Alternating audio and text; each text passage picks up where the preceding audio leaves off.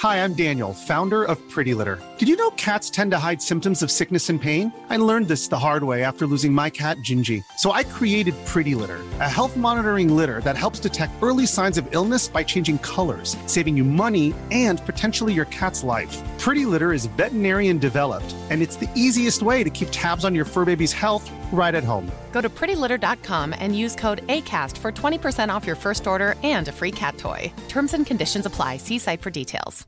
Hey, I'm Ryan Reynolds. At Mint Mobile, we like to do the opposite of what Big Wireless does. They charge you a lot, we charge you a little. So naturally, when they announced they'd be raising their prices due to inflation, we decided to deflate our prices due to not hating you.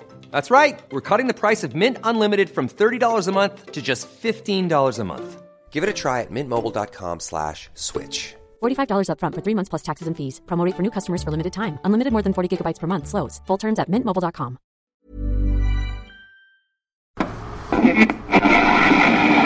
No one intervened on behalf of...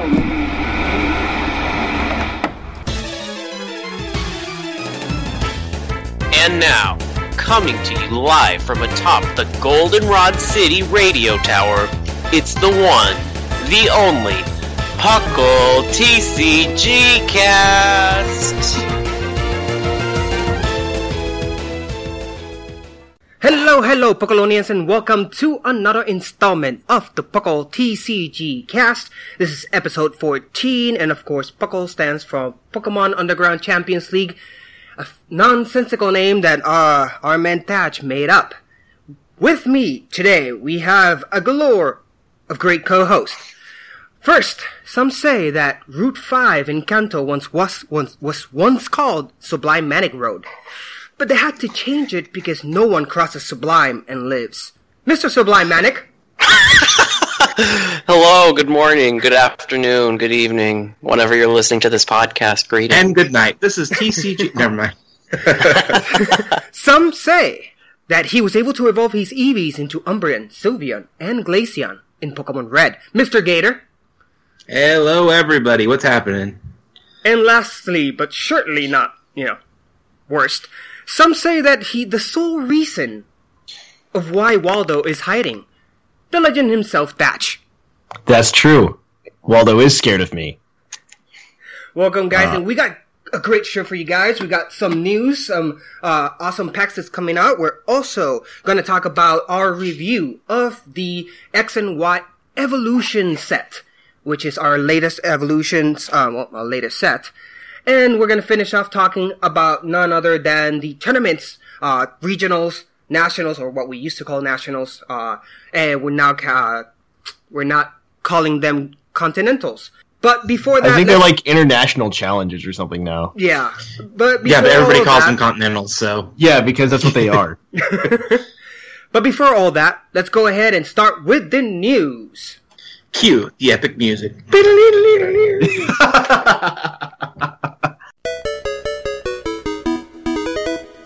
And in the news, we have our eyes set on the new starters.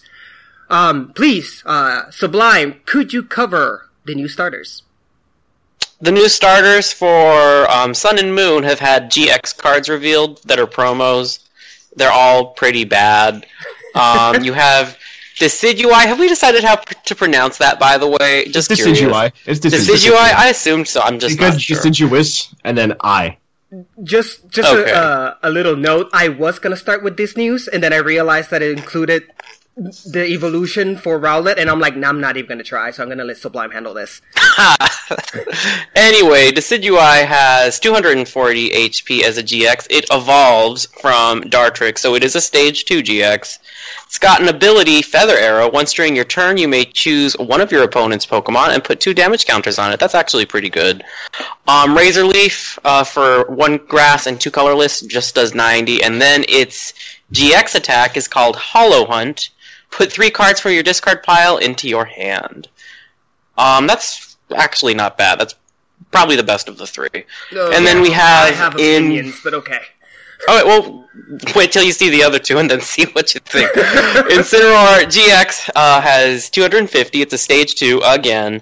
For 1 Fire Energy, it has Hustle Blow, 10 damage. This attack does 20 more damage for each fire Pokemon on your bench. Tiger Swing does 80 damage, plus you flip 2 coins and it does 50 more for each head, and that costs 2 fire and a colorless. And then Incineroar's GX attack is called Burn Slam GX, which does 200 damage, and the opponent's Pokemon is now burned. And Burn has returned. See Not what I with a did there? vengeance, though. And And then you got 2 fire and a colorless. Yes, it is. And then you've got Primarina GX, which is, again, a Stage 2, 250 HP. It's got Bubble Beat for 2 colorless energy, 10 damage. This attack does 10 damage, plus 20 for each water energy attached to all of your Pokemon. Oh! That has potential. Oh. Yeah. Yeah, and it's not the GX attack. The GX attacks are... Alright, and then you have Ocean Sound for 3 water and 1 colorless, which does 120 damage and discards an energy attached to one of your opponent's Pokemon.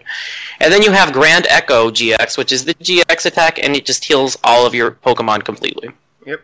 Okay, Primarina's going in Wailord. Yep. Primarina's pretty good. Primarina is the best GX card from the starters, bar none.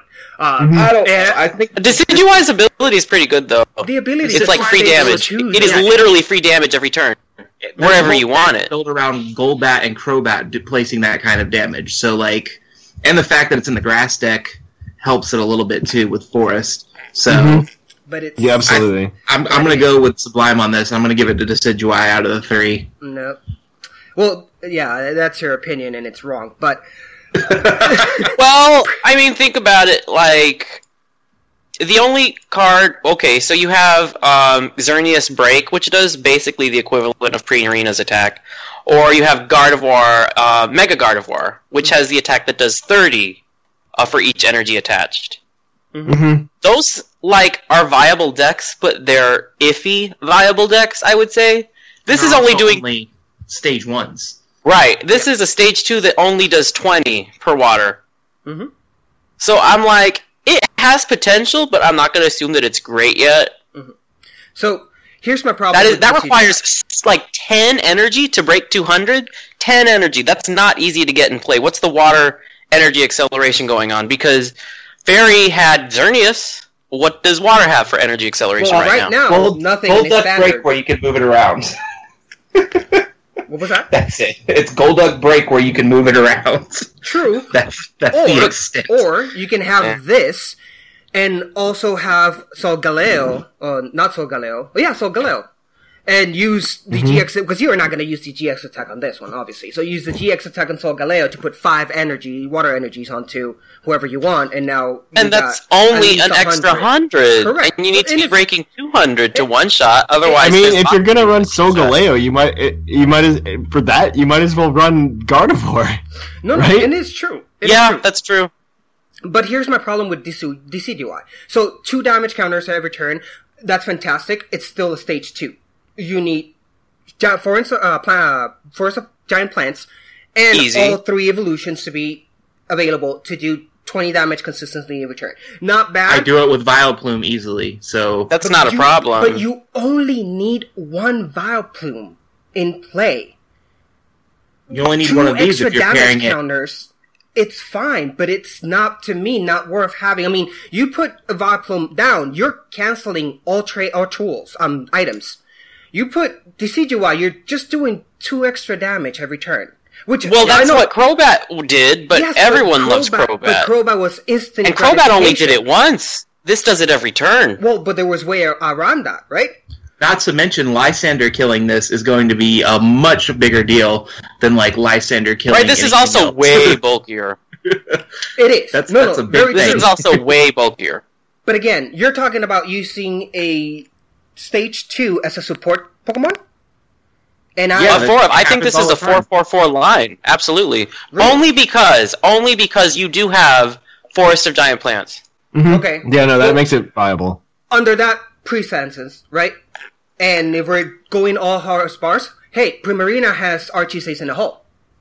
So you don't even need Popplio and Brionne. Yeah, you just need 10 energy that Archie's Ace in the hole does not attach for you. See, but you're focusing on you're focusing on, it has to do damage, right? That's the whole point of the card, where I can tell you that 90 damage plus the 2 extra damage, he only does 110 damage no matter what. At least with Primarina, you have the opportunity. Oh, no, I don't think Decidueye should be an attacker. That's free damage, though. It's an ability. Correct. It's every turn you're doing free damage. And you pair it with Gengar's Creepshow. Mm-hmm. Or all sorts of things. I think, like, the reason Golbat was so good and Crobat was so good was because it paired with all sorts of attackers for extra damage to meet certain thresholds. And in a grass deck, which has so much support, going on right now, I think lots of free damage is really good. It's going to make, like, all of these questionable grass attackers that were, like, not quite strong enough really, really strong. Okay, or Raichu Decidueye, where you're putting Decidueye on the bench to power up your Raichu's attack. Boom. Like, there you go. You don't even have to run any grass energy in the deck because it's an ability-based attack. Like, that's my idea. But again, Primarina, and the reason I like it is 250 HP in a water Pokemon, meaning that you have Rough Seas. It's going to constantly be healing it. It can heal itself and the whole team for just a couple double colorless energy. So you can tank the hell out of whatever you want and survive. You get I don't disagree with that. That's why I said I think it's an automatic include in any kind of Wailord stall deck, because you finally give that deck an attacker. And it's a second attack, which we haven't talked about at all. It's 120 damage, which is the same reason you guys are saying that Scizor EX is good. Mega Scizor. Yes, that's exactly Scizor EX's attack, except twice as expensive, but yes. Mm-hmm. Yes, and you can discard any energy, not just special energy. Any energy. Every time you attack, he's going to lose an energy. So for him, not only is she constantly healing herself, right? He needs to constantly be putting an energy down while doing simultaneously 120 damage every turn. I'm not saying it's bad, I just think Decidueye is slightly better. Well, yeah. We're not arguing that it's bad. Incineroar will argue it's bad. Oh yeah, Incineroar is just pretty bad. Yeah, it is pretty bad. That's no going around that one. But let's move on. We're obviously normally would do super effective, not very effective, but we've decided to not do that in unreleased cards from sets because we want to know the full picture before we do that. So moving on to the second news is Lycanroc, and Thatch, walk us through that. Okay, so Lycanroc GX is coming out in a box on February 24th, so that's a thing. So you get a jumbo card, as always, because that's what everybody buys the boxes for. In addition, Lycanroc GX has 200 HP. It evolves from a Rockruff, obviously. For fighting energy and a colorless, you can do Crunch for 30 damage, and it also discards an energy attached to your opponent's active Pokemon, so it's kind of like the Rattata from Evolutions in that sense. Yep. You've got 2 fighting and a colorless, you can do Excel Rock for 120 damage. And then the GX attack is for the same amount of energy. For 200 damage, you can discard 2 energies attached to this Pokemon, and I guess you just do 200 damage. Okay. That's not worth it at all. I'd like to clarify that the Rattata from Evolutions discards tools. Yes, my bad. My fault. Yeah, no, I was thinking of something else then. But no, it'd be good just to just get like a consistent energy discard. Yeah, this might be decent in a denial deck. Mm-hmm. Especially with that GX attack, if you need to if you're towards the end of the game and they've got their energy attachment hanging on. Because I've played a lot of denial decks here lately because it's fun. Sometimes getting rid of the last 2 energy is all you need for them to scoop. Yep. and let me say, go back to Primarina one sec, because it's just realized. Oh, really? Sorry. The discard energy is to any opponent's Pokemon, not just the active. Yeah, it is. So, that's interesting. Anyway, going back to Lycanroc. Stage 1, 200 HP is not bad. No, not at all. 1 fighting, 1 colorless for 30 damage and discard an energy attached to your Pokemon, not bad. Mm-hmm. Not great. Excel Rock 120 30 damage for 2? Well, it's 30 damage, but you get the discarded energy. I don't think that justifies 30 damage. But it is fighting. So you Mega Scizor is a stage 2 that does 2 energy, 120 damage. Yeah, no, that's Mega Scizor though. And we all know that's an awesome card. So I'm just saying I don't think Crunch is awesome. That's all. Well, it does it's not awesome. That's all. It's a utility. But it is a fighting. Is it? So you can include to that strong energy. So that's at least 50, right? Start off the bat. If you put 2 strong energy on it, it's 70. and discard any energy. Not bad. Same applies with Accelerock. And its attack, we can basically see where we're going here. All the big damage moves are going to be GX attacks. Once EX are completely out of the picture in the next rotation, we're going to be left with a meta that the max you can do without using your GX attack is going to be 100 and something. 120, 150 if you're lucky. And then after that, if you want to pull off the one-hit KOs, you're going to have to pull off a GX, which I kind of really like that this whole concept they're going with. It's fine. It's nothing wow. It's a good card. What do you guys think? I've definitely seen worse. Yeah. Yeah, no, it's not like the worst card. It's not the worst. Yeah, I think it's all right. It's fine. I like it better than Incineroar. Yeah. That was a low that was a low benchmark. So, on to the next news. We have none other than the Lord of the Underworld, or whatever you call it, Gator. Talk about Giratina and its 3-pack blister.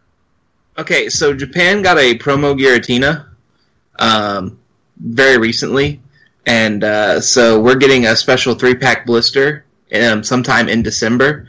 Should have 3 booster packs, a coin, the PTC Geo card, the usual. But I love this card. I don't know if it's going to be as big in standard as in expanded right now, but it's going to be this card has a lot of potential to change metas. Because of its... Here, I'll read the card to you. Giratina, it's a psychic type with 130 hit points, and it's basic. It's not an EX, it's just a basic. Its ability, Devouring Light. As long as this Pokemon is in play, so that means on your bench, not active, each player's Pokemon break card can't use any abilities, including abilities from the previous evolutions. Alright, well, I'll just stop right there. I don't even have to go into the next attack. That shuts down... If in Expanded, that shuts down Trevenant, that shuts down Greninja. In Standard, that shuts down Carbink Break, and the Carbink of stopping your EX attacks from happening to you. That ability makes this card with a super high potential to be a 1-up include in any deck, just for the ability alone, because you are denying break cards like one of their bigger advantages. And that's not to mention the matchups you have in rogue decks that I like to including these like weirder breaks that have different abilities, like Golduck, for instance, or Raticate, with the antibodies ability on the pre-evolved Raticate. Then, if you have any Psychic energy to go around and spare, for 2 Psychic and 2 Colorless, Shadow Claw does 110 damage, and you discard a card from your opponent's hand without looking. So, you now have a card that is hitting for 110 damage. That's a Shaman Killer. You can pretty much Lysander a variety of targets off of the bench and snipe them with this card if you're playing it in a Psychic deck. This card is straight up gross. It's only got a retreat cost of 2, so even if it does get Lysandered up. However, they did add a little bit, 2 times Darkness weakness to it. So in Expanded, that's going to be a little bit of a problem for it because there's a lot of Yveltal decks running around right now in Expanded. Yeah. But this Giratina, I am going to pick up a playset of this Giratina. I do not think this card is going to be bad. And it's 130 on a basic, non-EX. Add a Fighting Fury belt, and you have 170, which is EX, right? And right EX now. Level, and you're hitting 120 with Shadow Claw, which hits... Yes. That's so much good math at 120. And we're talking about a card that is going to be available at the same time as Lunala GX. So you don't even have to worry about getting that energy onto Giratina. You just place it all over, and then eventually when Giratina comes down, just put all that energy down to Giratina. Quite frankly, I'm planning on making an anti-meta deck, and it's going to have Giratina EX and this Giratina in it. Now, it is worth noting, though, that Greninja in particular gets around it because Shadow Stitching would cancel your abilities. Yes. But it would have to... So that's just something to consider. But it just cancels your abilities on the opponent's next turn. So once they attack, they're still not being able to use Giant Water. Oh, you're right. Yeah. Never mind. Yeah, you got... Yeah. And this works anywhere in the bench as well. So unless they Lysander you, they really can't deactivate your abilities either. But they're gonna, even if they Lysander it up, they're not gonna be able to one shot it with Greninja. Yeah. And they're definitely not gonna be able to take it out with Trevenant. So there's going to have to be a strong answer to this card in those decks if this card sees the kind of play I expect. So this gives me the opportunity to talk about something that has always been a topic for conversation in our TCG chat over at our Facebook group, and that's cards that supposedly destroy decks. I've always been the one to say there's really hard to say that one card can destroy a deck. People are always looking for that, oh, this is the Greninja killer.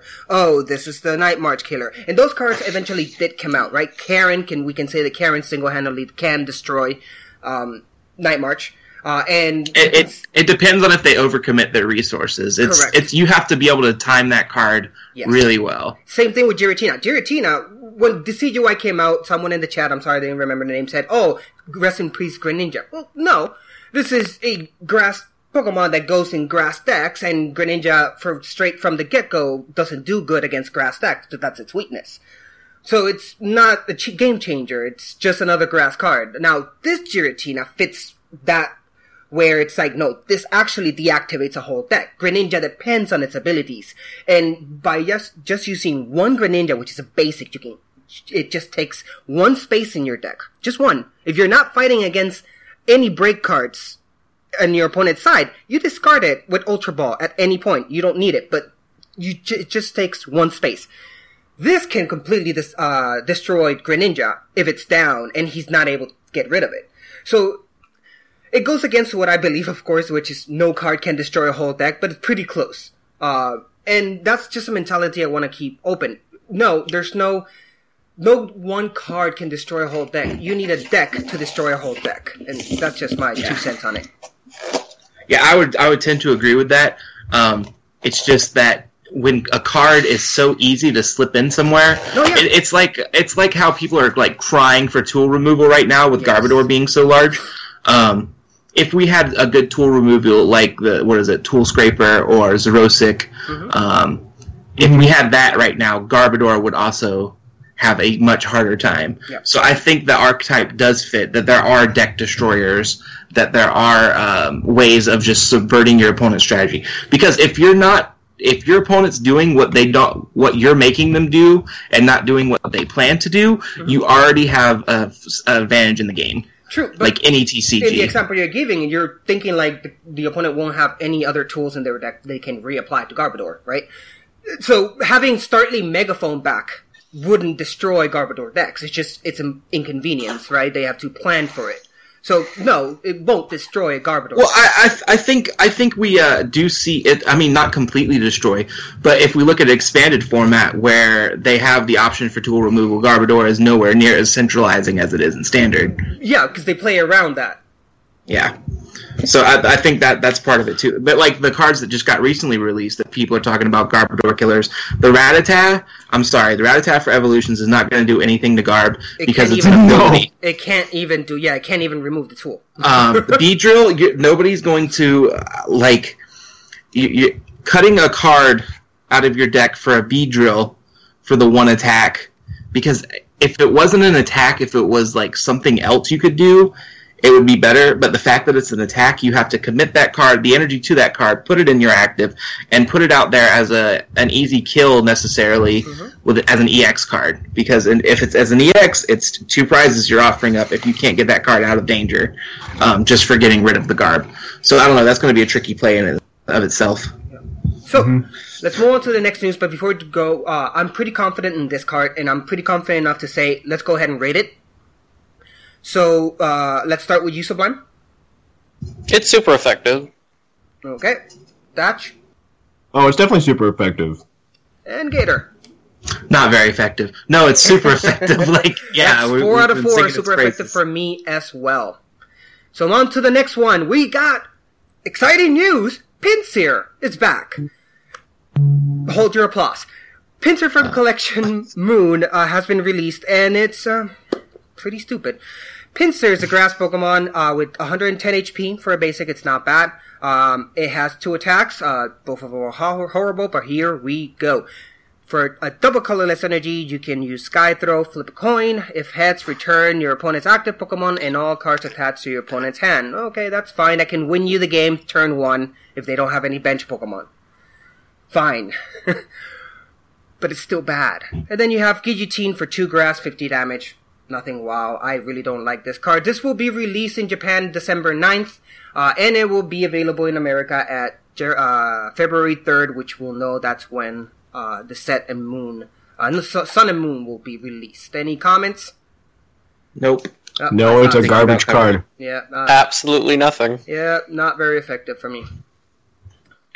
So, move on to the next, and we have the treasure chest, which includes some amazing gems such as Magearna, Volcanion, and Mega Gengar? Please, Thatch, talk about it. It's a lunchbox. So, I mean, it's one of these. They did one of these when I believe X and Y and or Mega Ruby and Alpha Sapphire came out. They did like these lunchboxes with cards. Yeah. You do get Mega Gengar EX, which, to my knowledge, apparently this morning when I was talking to Jushir about this, there is going to be a Gengar EX in rotation. Yeah. As well. Where? In standard where? There's a box that's coming out, a Gengar EX box. Yeah. Okay, as long as it's got the promo number in it. Yeah, these both have the promo numbers. The nerf here for these cards, there's no Spirit Link. Yeah. So far announced, yeah. Yeah, I mean, I don't think like the only way if they're gonna do a promo Spirit Link is they'd have to release it with one of the cards, and they haven't done that. They typically do it in like a Mega Evolution set, when you get both EXs and they slap on the Spirit Link for you at the same time. But either way, you can get a cool promo Volcanion, promo Magearna. You get 5 booster packs. I'm not sure what the booster packs are. Let me double check. It's Evolutions, our favorite set. Furious Fist, and Steam Siege. Furious Fist packs? Are you serious? Yeah, that's completely in rotation. Out of rotation, Furious Fist packs. This is something that you buy so you can take your lunch in a cool Pokemon lunchbox, okay? Yeah, this is and we haven't you're not buying this is this actually for shiny Mega Gengar. So that's the one big plus. Sure, whatever. Right? If you like white Gengar, then you might want to get this. Yeah, and you get a worse Volcanion card that nobody cares about because it bases itself on coin flips. And then the Magearna's not much better. And the Magearna's kind of funnily... Yeah, you do get pencils. The Magearna is pretty funnily very anti-Rainbow Road. Yes. But Steel's anti-Rainbow Road anyway, so... Yeah, which means it's got a really easy time against Rainbow Road. Not that it would see use, but if it did... Yeah, so when does this come out? It's already out. Oh. I attempted... Well, I was fooled because I collect the pins. And this guy's like, oh yeah, there's a shiny Mega Gengar pin. And I'm like, oh yeah? I thought he didn't say pin. That's what I heard. And so he shows it to me and it's just a card. I'm like, I don't need that. And I don't need a $30 lunchbox. So it is already out if you want to go buy it. Yeah. You could definitely go ahead and use it. Mega Gengar is back in rotation because of this. Not the Spirit Link, so it's slower. Not for 3 weeks anyway. Yeah, that's true. Are they still doing the 3 weeks things? Because they have not followed that through. Well, it depends. If it's a sanctioned tournament, it should be 3 weeks. Yeah, that makes sense. Not because sanctioned. Karen was available like a week after it was released. No, it's available. Karen was different. But not available to use. Karen was legal. No, it was available to use. It was released. Available. And are you talking about PTCGO? No. I'm talking about actual sanctioned tournaments. No, that is incorrect. If somebody was playing a sanctioned tournament with Karen before that third Friday, you should. I think they changed the rules temporarily for Karen. Yes, they did use it. They did not. That is, you need to send a support ticket to Pokemon if they were letting somebody use Karen 3 weeks before 3 weeks after it was released. The box was released, and that same week, I think it was the Arizona Nationals. It did not get played at Arizona. It did. It did not. Well, we can verify later on, but I'm pretty sure. And then it was a sanctioned tournament I went to, which was before the Friday. It was supposed to be legal, and it was allowed. Yeah, that's wrong. Send a support ticket. Okay. It's too late now. But, so we're gonna go ahead and move on to the next one. We got Toys R Us. It's giving us another gift because Toys R Us loves us. Please, Sublime, walk us through Electabuzz. If this is their idea of a gift, then I don't want to be on their Christmas list.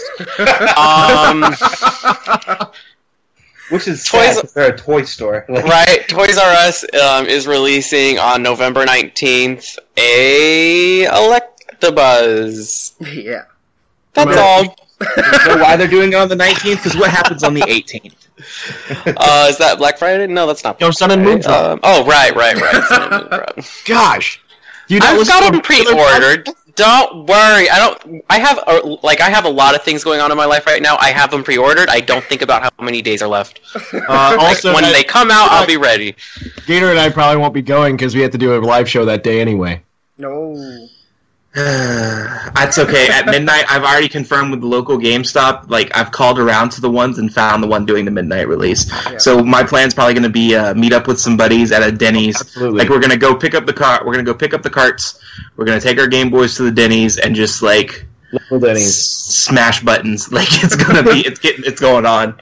Yeah, no. I found out mine's doing a midnight release as well, and so I'm super hyped. So, in this very related Electabuzz news.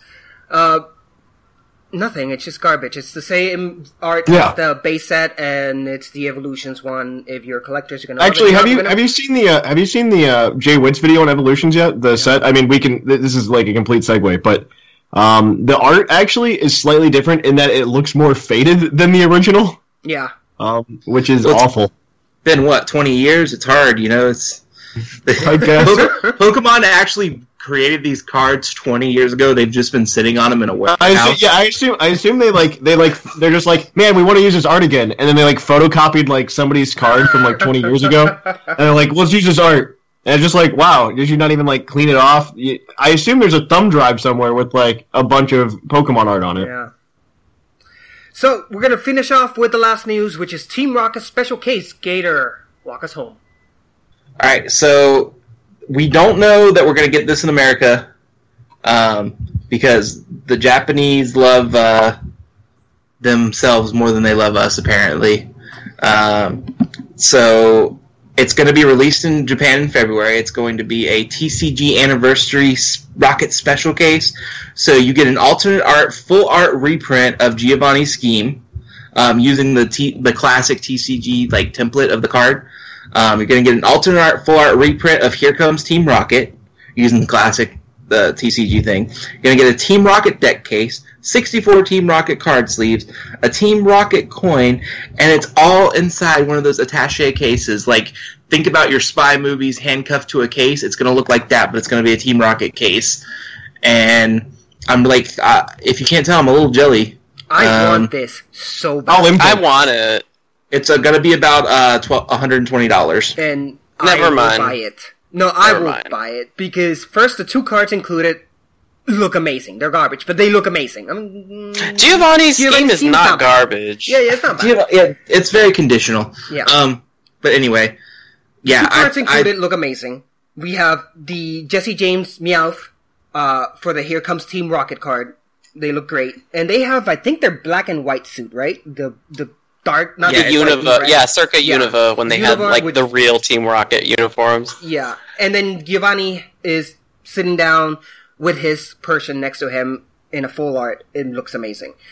But the case is amazing, and the fact that it's very Team Rocket-y, it's like arriving there with your suitcase and your things and everything's Team Rocket. Not to mention that coin is gorgeous. Like, it's a gold coin with the R on one side and the seal on the back.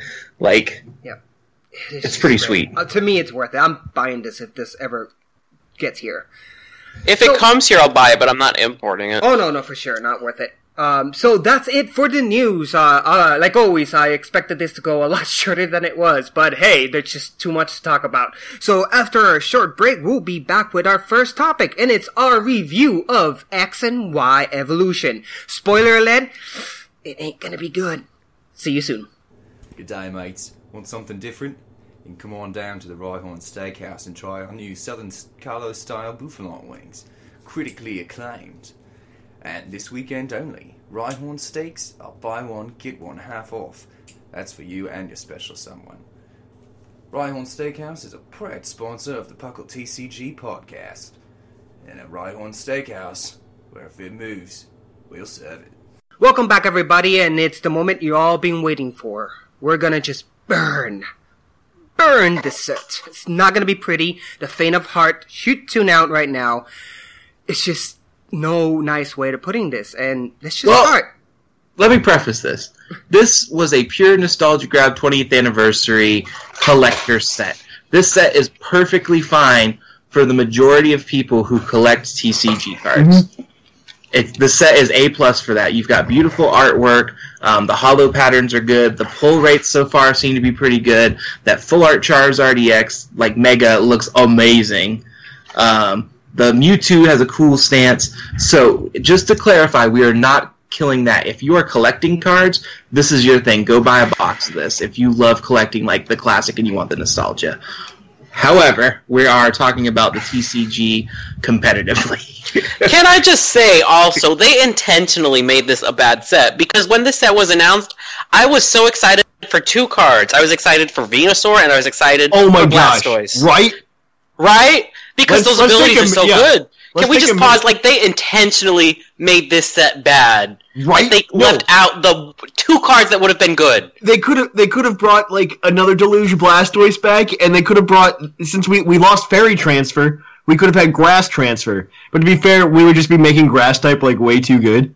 But, like, oh my gosh, yeah, don't even get me started. Like they deliberately put in bad cards. Yes. Well, they put Charizard in there, and surprise, surprise, it's awful. So, yes. Sublime, what's your top cards from this set? Oof. Well, if I had to pick anything, Misty's Determination's okay. But it's a reprint, so like, we already thought it was okay. So, like, original cards. Let's think about original cards, right? I was actually going to pick a new card. It's one of the not bad ones. I don't think Mega Slowbro is terrible. I like that. That's the preface. It's not terrible. Well, here's the thing. I thought it would have been terrible, if not for the fact that Chaos Tower is a stadium that's in standard rotation right now, which prevents you from being confused, which lets you basically do, after the first attack, 200 damage for 3 water energy every turn without any drawback, which is not bad. No, and it's very tanky. It's big. Right. So I think that has some merits to it. And I don't think any of the nostalgia cards are any good at all. How about you, Gator? Okay, so I've got a little bit of a list. I will disagree with Sublime about some of the nostalgia cards. I guess Clefairy would have been a different typing when it first came out, because it's got the fairy type. It would have been normal. Yeah, it's got the fairy typing now. But with Clefairy, I don't think you can undersell that card with the expanded format. I don't think it's going to be decent in standard, but in expanded, having 3 colorless to do any of those attacks on the board is pretty gross. Being able to take this card and being like, okay... It's only on your opponent's side. Oh, but yeah, on like, the opponent's I don't know, 40 HP. Active Pokemon. 40 HP is bad, but Blink and it dies.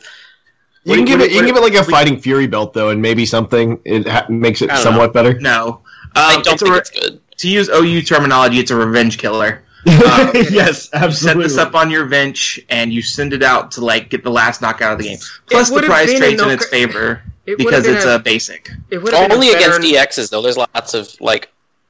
Yeah, there's lots of like variations, but I think if it sees play, it'll see play there. What deck would play it though? Oh my god, let me talk. Since it's 3 colorless, it fits in anywhere. But why would you want to play it? Because, like I said, it's a revenge killer. Like if it depends. Situational. Anyway, Jashiro? It would have been a great revenge killer if it wasn't 3 energies. But it's 3 colorless. That's 3. That's still more than 1 attachment, so that means it's going to be on the bench, which means they're going to blink, and then Clefairy is just going to faint. People are just going to see it come. Mm-hmm. And because I'm not worried about the HP. I mean, yes, it's not designed to survive a turn. You choose one of your opponent's attacks and use it. I'm getting flashback of the Pete Judd EX from the same set, which is like, I mean, yes, you're going to deal damage, and I can be able to do the same amount of damage. Was it back?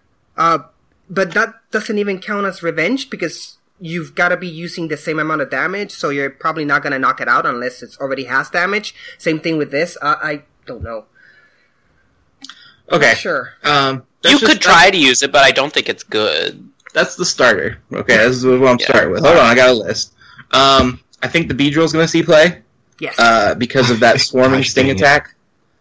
This attack does 40 damage times the number of Beedrill that you have in play to one of your opponent's Pokemon, so it's a sniper. It can hit stuff on the bench, too. Mm-hmm. I've already seen people trying to make this card work. I don't think it's, like, super great, but when we're talking about a set that's not super great in general, sometimes, like, you have these shining stars that, like, peek out with some potential. And, of course, being grass, like we've talked about before, has an innate advantage with forest to giant plants. And for a grass and a colorless, that's not a very expensive attack either, especially on a stage 3. Then we have the Rattata Eradicate line.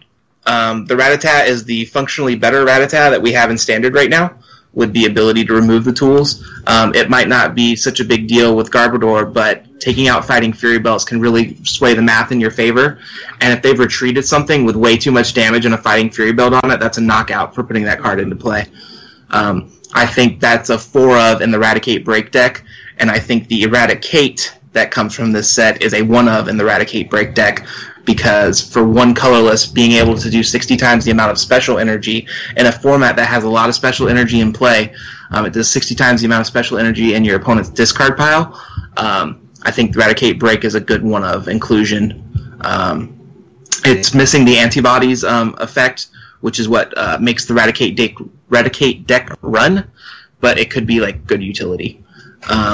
As far as that goes, that does it for like the reprint cards. I like Dragonite EX. I've come around on it since Jushiro first started talking about it back in the day, when we had the first like rumblings of this card. It's definitely going to be an inclusion in Mega Gardevoir, and it's definitely going to be an inclusion in Mega Ray.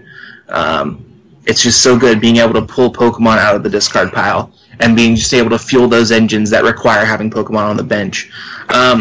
Brock's Grit, I like. Brock's Grit being able to take 6 of any combination of Pokemon and energy, basic energy, out of the discard pile and putting them back in your deck. Again, that's another thing I see in the inclusion for Mega Ray, Mega Gardevoir, and actually a few of the decks that rely on less energy and end up getting the energy thrown away, and that can slow you down, like the Xerneas Break deck I run. That deck's going to love Brock's Grit. And those full arts, though. Oh my god, they're just... The full arts are gorgeous. Mm-hmm. I agree with Sublime about the Misty's Determination getting the reprint. That was a good card. And finally, for my nod, it's the freaking Spirit Links that we needed for Charizard, Blastoise, and Venusaur that they didn't include the first time. Those are good reprints, or actual first prints, and the energy from the set is gorgeous, and I cannot wait. The energy is gorgeous. Yes. I want a full play set of Fairy Energy in the classic style. That's going to be... That's like my collection goal for this set, is to get a full play set. Mm-hmm. Of course, when you're talking about energy, full play set is like 20. Yeah, well, I mean, what deck's running 20 Fairy Energy usually? No, so that's you know what I mean. Well, no, yeah, not every deck runs 4 of every card. No. Thatch, what's your favorite ones? Okay, so Gator picked all the good ones. You can repeat and just add why you like them. I'm not gonna. I mean, the same reasons Gator said. I don't need to rehash it. And so I think in addition to that, I'm just gonna add one card, and then we'll be done. I think the Mew is interesting. It has the same problem as Clefairy, 40 HP. You're gonna sneeze, it's gonna die.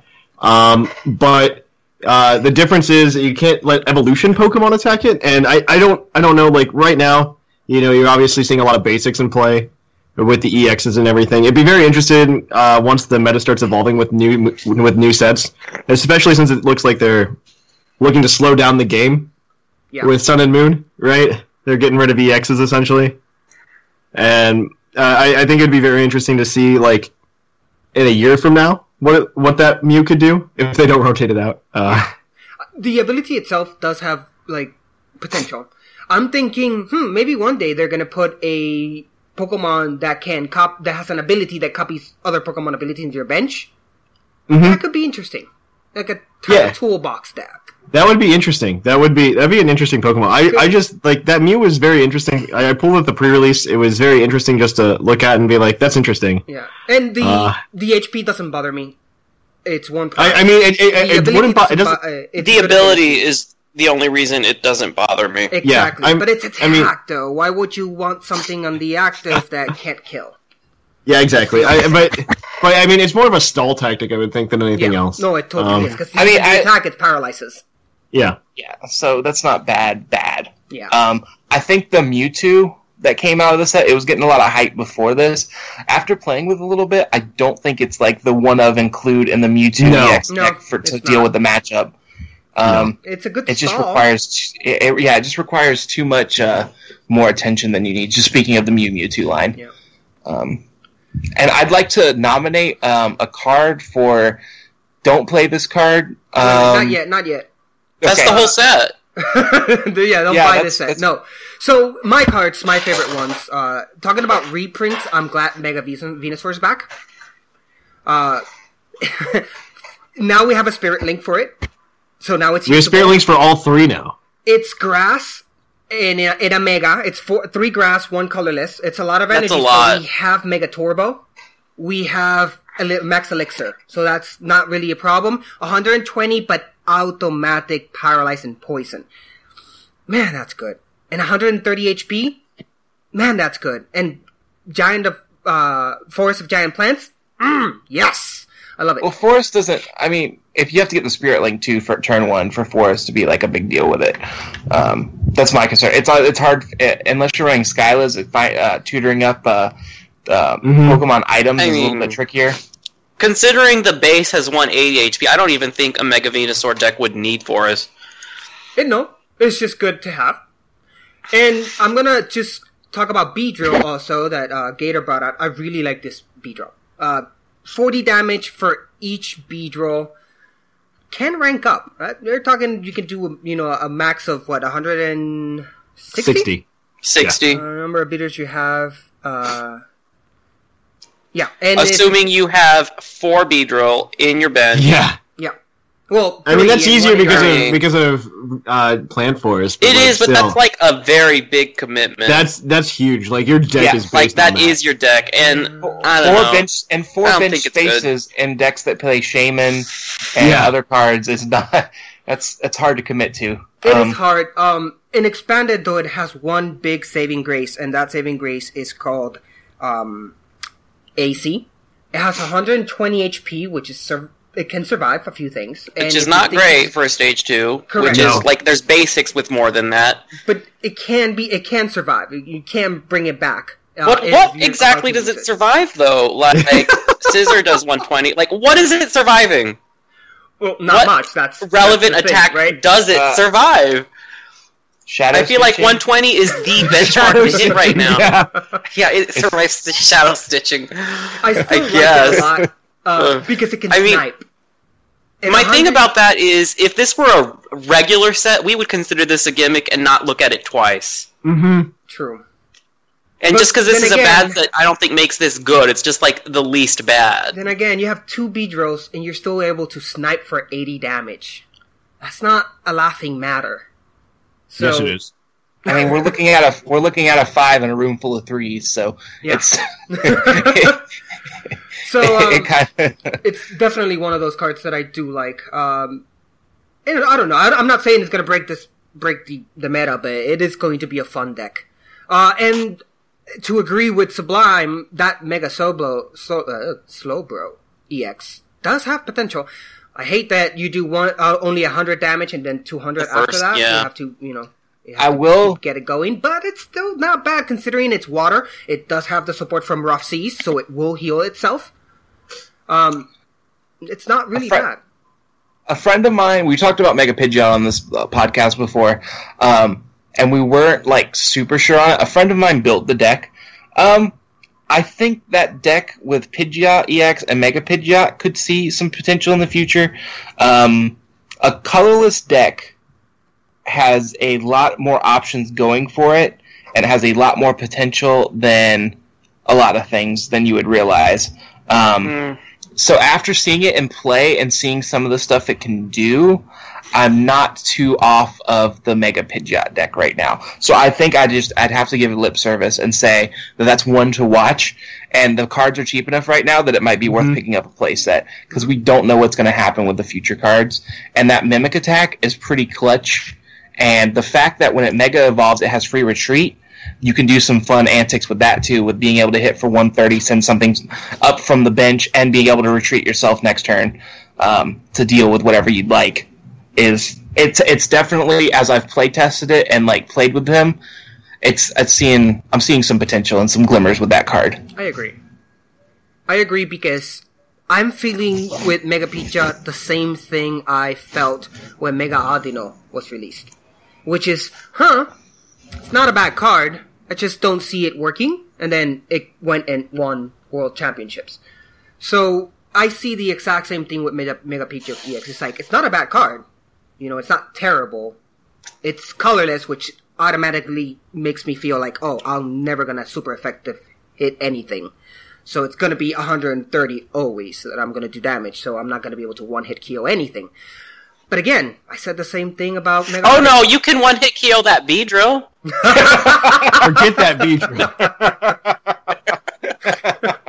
But 130 is a pretty good number for a lot of these basic Pokemon. The Xerneas that is 130. Fright Knight of Veltal is 130. The new Giratina.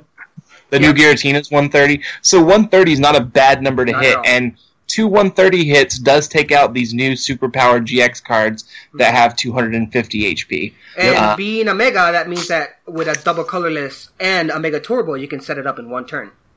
Yeah, it's pretty fast too. The deck we built for him is playing with water. So we got Manaphy for the free retreat, and we're bringing in, but we're doing the free retreat for Lugias. So we did like a full colorless deck, and it's working right now. By the way, it sounds interesting. We've been not explaining cards we're mentioning, so we should start now. For those of you, you've already heard me say Mega Turbo a lot for those new players. Mega Turbo is a item card that when you play it, you can attach a basic energy card from your discard pile onto your Mega Pokemon. So being a Mega, it has a advantage of having more options for energy acceleration than if it wouldn't be a Mega. The catch, of course, being that the energy has to be in your discard. Correct. So you're wanting to like plan ahead and ultra balling away an energy early in the game, etc., etc. Since we have hit all the cards we like, I would like to give out a PSA. Yep. Once upon a time, there was a card in Standard. It's now expanded, called Pokemon Beach. What this card did is it was Stadium, and it lets you draw up to 7 and end your turn as a Stadium. So if you had a dead hand, if there was some issue, you could have the Stadium out there. Both players could like refill, go hard the next turn. Professor Oak's Hint was printed as a supporter card in this set, which says, play this card, draw 7, end your turn. That is not the same thing as Pokebeach. Yeah. Do not play Professor Oak's Hint, because I guarantee you, if you're sitting across the table from me and you play Professor Oak's Hint, I am playing in next turn. Which is going to completely ruin anything you plan to do. If you cannot attack for your turn, I do not see any circumstance with any deck right now, Standard or Expanded, where you're like, hey, I want to be able to draw up to 7 and end my turn. Yeah, ridiculous. And can we just talk about how they intentionally made this set bad again? Because they could have just reprinted Professor Oak. It could have just been the new Sycamore, right? Why couldn't we have gotten Professor Oak? I would have played a 4-of. It would have replaced my Sycamores. I would have used Oak if I could. But no, they don't want to give you anything nice. No Blastoise, no Venusaur. No Professor Oak. And the other thing too, don't play Team Rocket's Hint. Yeah. No. That's your never. supporter, and just get a town map and call it good. Like, don't play that either. I've been seeing some weird stuff. Don't include 2-ofs of Brock's Grit. Misty Determination is a good 1-of. It's a good digging card. I run it in one of my anti-meta decks because sometimes you just need to reach for that final like DCE or Double Dragon. But otherwise, just God, guys, just stay away.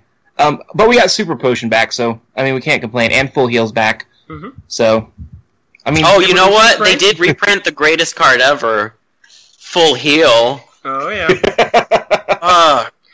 In maintenance? Oh, y'all love maintenance, right? Listen to me, Splat, okay?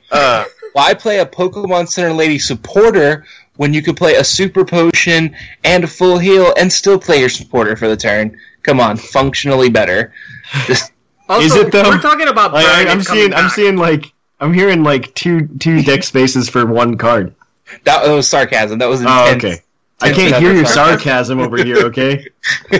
But we are not mentioning the best card of the set, which is Imakuni's Doduo. Come on. Speaking of things they could have put in that they didn't, because that Dotrio from base set was really good. Yep. And they could have done that. Instead, they give us this crappy Doduo. Which is a joke card, for those of you who don't know. It's a completely speaking of things card. that are good in base set, Hitmonchan, the Haymaker got a reprint. Yeah. So I've seen some people trying to try that, and that card could be a good inclusion in any fighting deck, just because it's a basic and you can get up to a 90. And in fighting decks, there's a lot of way to bump up that damage with the Regirox on the bench, with the Fighting Fury Belt on that card in particular, Strong Energy. Mm-hmm. So that might be an interesting one-of inclusion that I've heard some people talking about. But other than that, I think we've this was a dry, sad little fruit of a set, and we've squeezed the pulp out of it. How sad that this is possibly going to be X and Y's swan song. This is X and Y swan song. It's more like it's Crone. It could be that they released the Premier Champion set in between this and Sun between and now and February. I don't know. We haven't even seen any You'd think we'd hear some sort of rumblings at this point. It's 4 months until February, but yeah, effectively, I figured at this point in time we would have some confirmation. Well, to be fair, Double Crisis kind of just fell down the sky. Double Crisis though was not. It was not like a Legendary Treasures kind of deal where the hype was real. Also a subset. It was a subset. Yeah. In Premier Champions, it's also a subset. So, do you want a subset of evolutions, though? Do you really want more of these evolutions cards? No. But to finish off, let's talk about Imakuni's Doduo. As when I say talk about, it's just what the card is. It's a joke card. It's 50 HP. It has the crazy Doduo drawn like it was drawn by a 5-year-old with Imakuni in the background. It says, Pokemon Power, Frenzied Escape. When this Doduo retreats, hold this card and throw it as hard as you can because the duo is running away. Throw the card horizontally with a snap to get the farthest distance. What? And then its attack is harmonized, 38 damage for 2 colorless. From the moment you use this attack, you must begin to sing a song. While the song is being sung, the game continues. When the song is finished, this attack does 30 damage. I'm gonna say right now that if I ever play with someone that uses this card, I'm going to punch you in the face. I don't think it's legal. It wasn't legal at the pre-release, at least. It's not legal at sanctioned tournaments. At League or whatever. Who knows? Just don't play that guy. Just be like, okay, so I'm never playing with you again. And you walk away.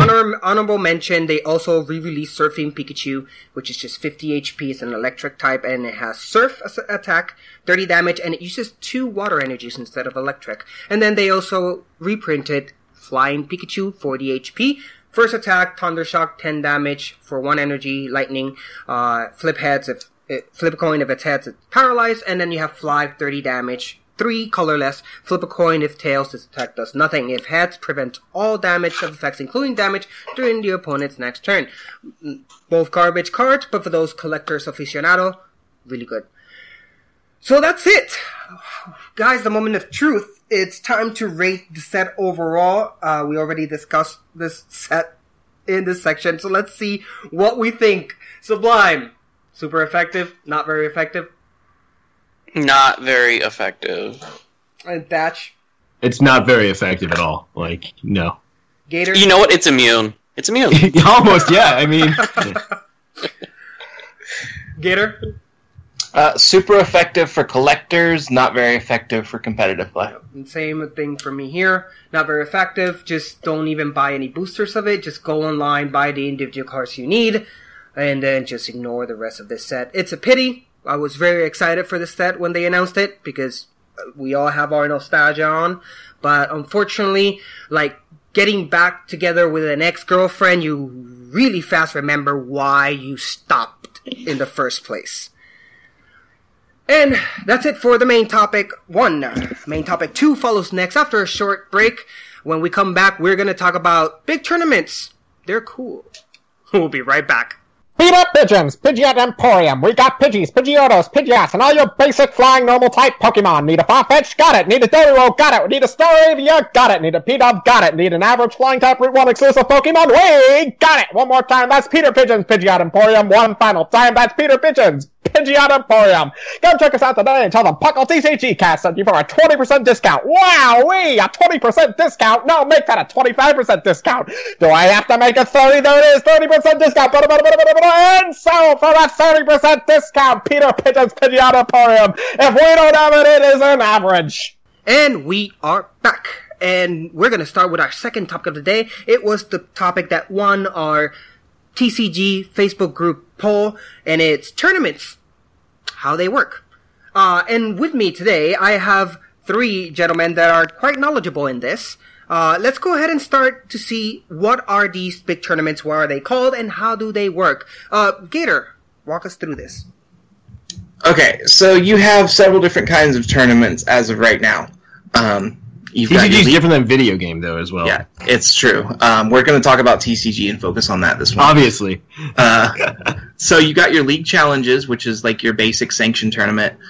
You get play points for participating. You can win prizes. Right now, you have the issue of competing in those can get you points that go towards your championship points if you like top cut on them. And you also can like win prizes and stuff. So you have that basic level of competition. They're usually hosted by local leagues, local stores. Your next step up now is regionals. It used to be states, but now we have regionals. And regionals can take place on any given weekend. They're open to VGC and TCG. And they can be standard or expanded depending. But you still get championship points that count towards Worlds for winning at regionals.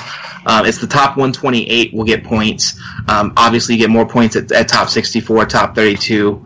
And I think 32 up to 8 is the same amount of points, and 8 and above you get more. But you can, obviously, I haven't like looked that up directly.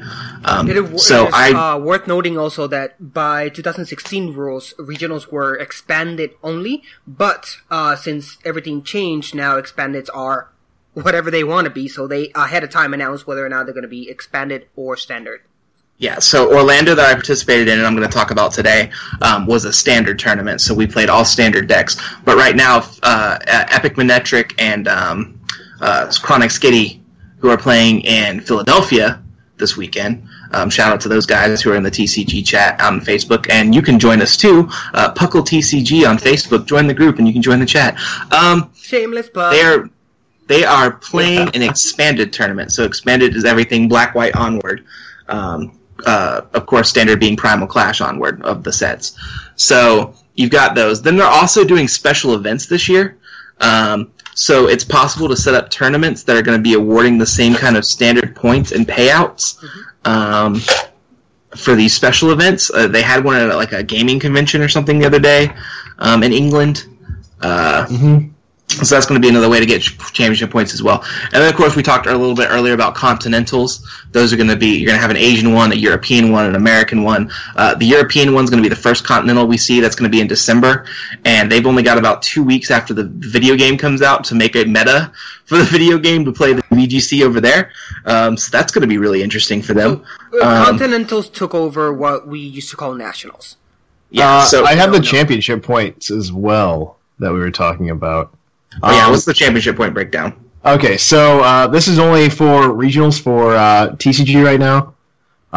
First place 200 points because you need, I think it's 500 this year to go to Worlds, which is it's 500 to qualify for Worlds. Yeah, which is like a lot more than last year. You either need to win every single tournament you go in to go easy and cheap, or participate in absolutely every tournament there is Yes. you can, and spend a whole lot of money. Well, even if you do all the league challenges you can, you still have a best finish limit of 2. Yeah, it's Premier Challenges. Well, I guess those are called League Cups or League Challenges now. Those are Premier are 2 video per. games. Yeah, Premiers for video. It's the video game equivalent. You have 2. You get 2 per cycle. I think they call it, or season. I don't know what they're calling it. They have 4 seasons. It's only 3. It's only 3. Oh yeah, because they October. Because got, like. Well, they don't do summer as like a season for Premier or not Premier League challenges. Okay. Because that's when like the big tournaments happen, like Worlds and stuff. They don't have one for that. It pretty much goes up until like June or something like that, and then there's no more Premier challenges. Pretty much when like the last international is, that's pretty much when they usually kick Premier challenges and League challenges, because what they'll do is they'll start just using those for next year's championship point total. Yeah, and Worlds counts towards your next year's championship point total. But go ahead, continue the breakdown. What's the first point release is 200 points. Second is 160. So like these are very top heavy this year too. Third and fourth is 120. Fifth through 8 is 80. 9 through 16 is 40. 17 through 32nd is 32. 33 through 64 is 24. 65 through 128 is 16. And if your tournament is somehow the largest in TCG history with over 1,000 people, you can get 8 for being in the top 256. Yeah. But I think Fort Wayne's going to do it. I wouldn't be surprised if Fort Wayne did it. Yeah. Because Orlando had set the record for 612 just recently, and I think Philly got more Masters this year than Orlando got. So, like, the number's going to be growing, and Fort Wayne being in the Midwest is usually the biggest one. St. Louis, too, they, like, go back and forth. So, I think we're going to break 1,000 this year, which means you get split into 2 flights, I believe, at 1,000. So, it makes the day go a little faster, too. TCG has really been on the rise. I missed out. So, we got Continentals. Those are coming out. You get big money prizes for regionals. You get big money prizes for continentals. There's travel stipends on the line. And then you have Worlds. So once you've competed in the continentals, the regionals, and you've gotten your 500 championship points, you go to Worlds. And Worlds is going to be a lot more restrictive this year, considering there's the 500. But there's a lot of talk right now and speculation about a final tournament before Worlds called the Grinder, is what usually people refer to it as. Where if you win this tournament, if you get like X amount of slots and you get in that position, that's what qualifies you for Worlds. I think they're going to go back to a Grinder personally, because this 500 championship point limit is really difficult. Oh yeah, I think everybody's going to be. I think it's going to be a really low attendance year, which is good because like last year they had way too many people at Worlds. Yeah. It is this prestige thing where if you're at Worlds, because you're supposed to be the best of the best. So, having how many people were it? 700 that went to Worlds? Too many people went to Worlds. It was a big number. It was a big number. It was so big that even family members couldn't get in because of how big it was. And that was for a couple of problems though. Like that was a venue issue on top of that though, because they also chose a small venue. In addition to like having too many people, so it was like a combination of those two things just like collided. Yeah. And it's like, oh yeah, your family can't come. So we talked about what these tournaments are and how they work. Let's talk about how, as players, we prepare for them. Let's start with Premier League. Sublime, what would you suggest our players when they want to participate in Premier Leagues? Know what's popular in your area. Yes.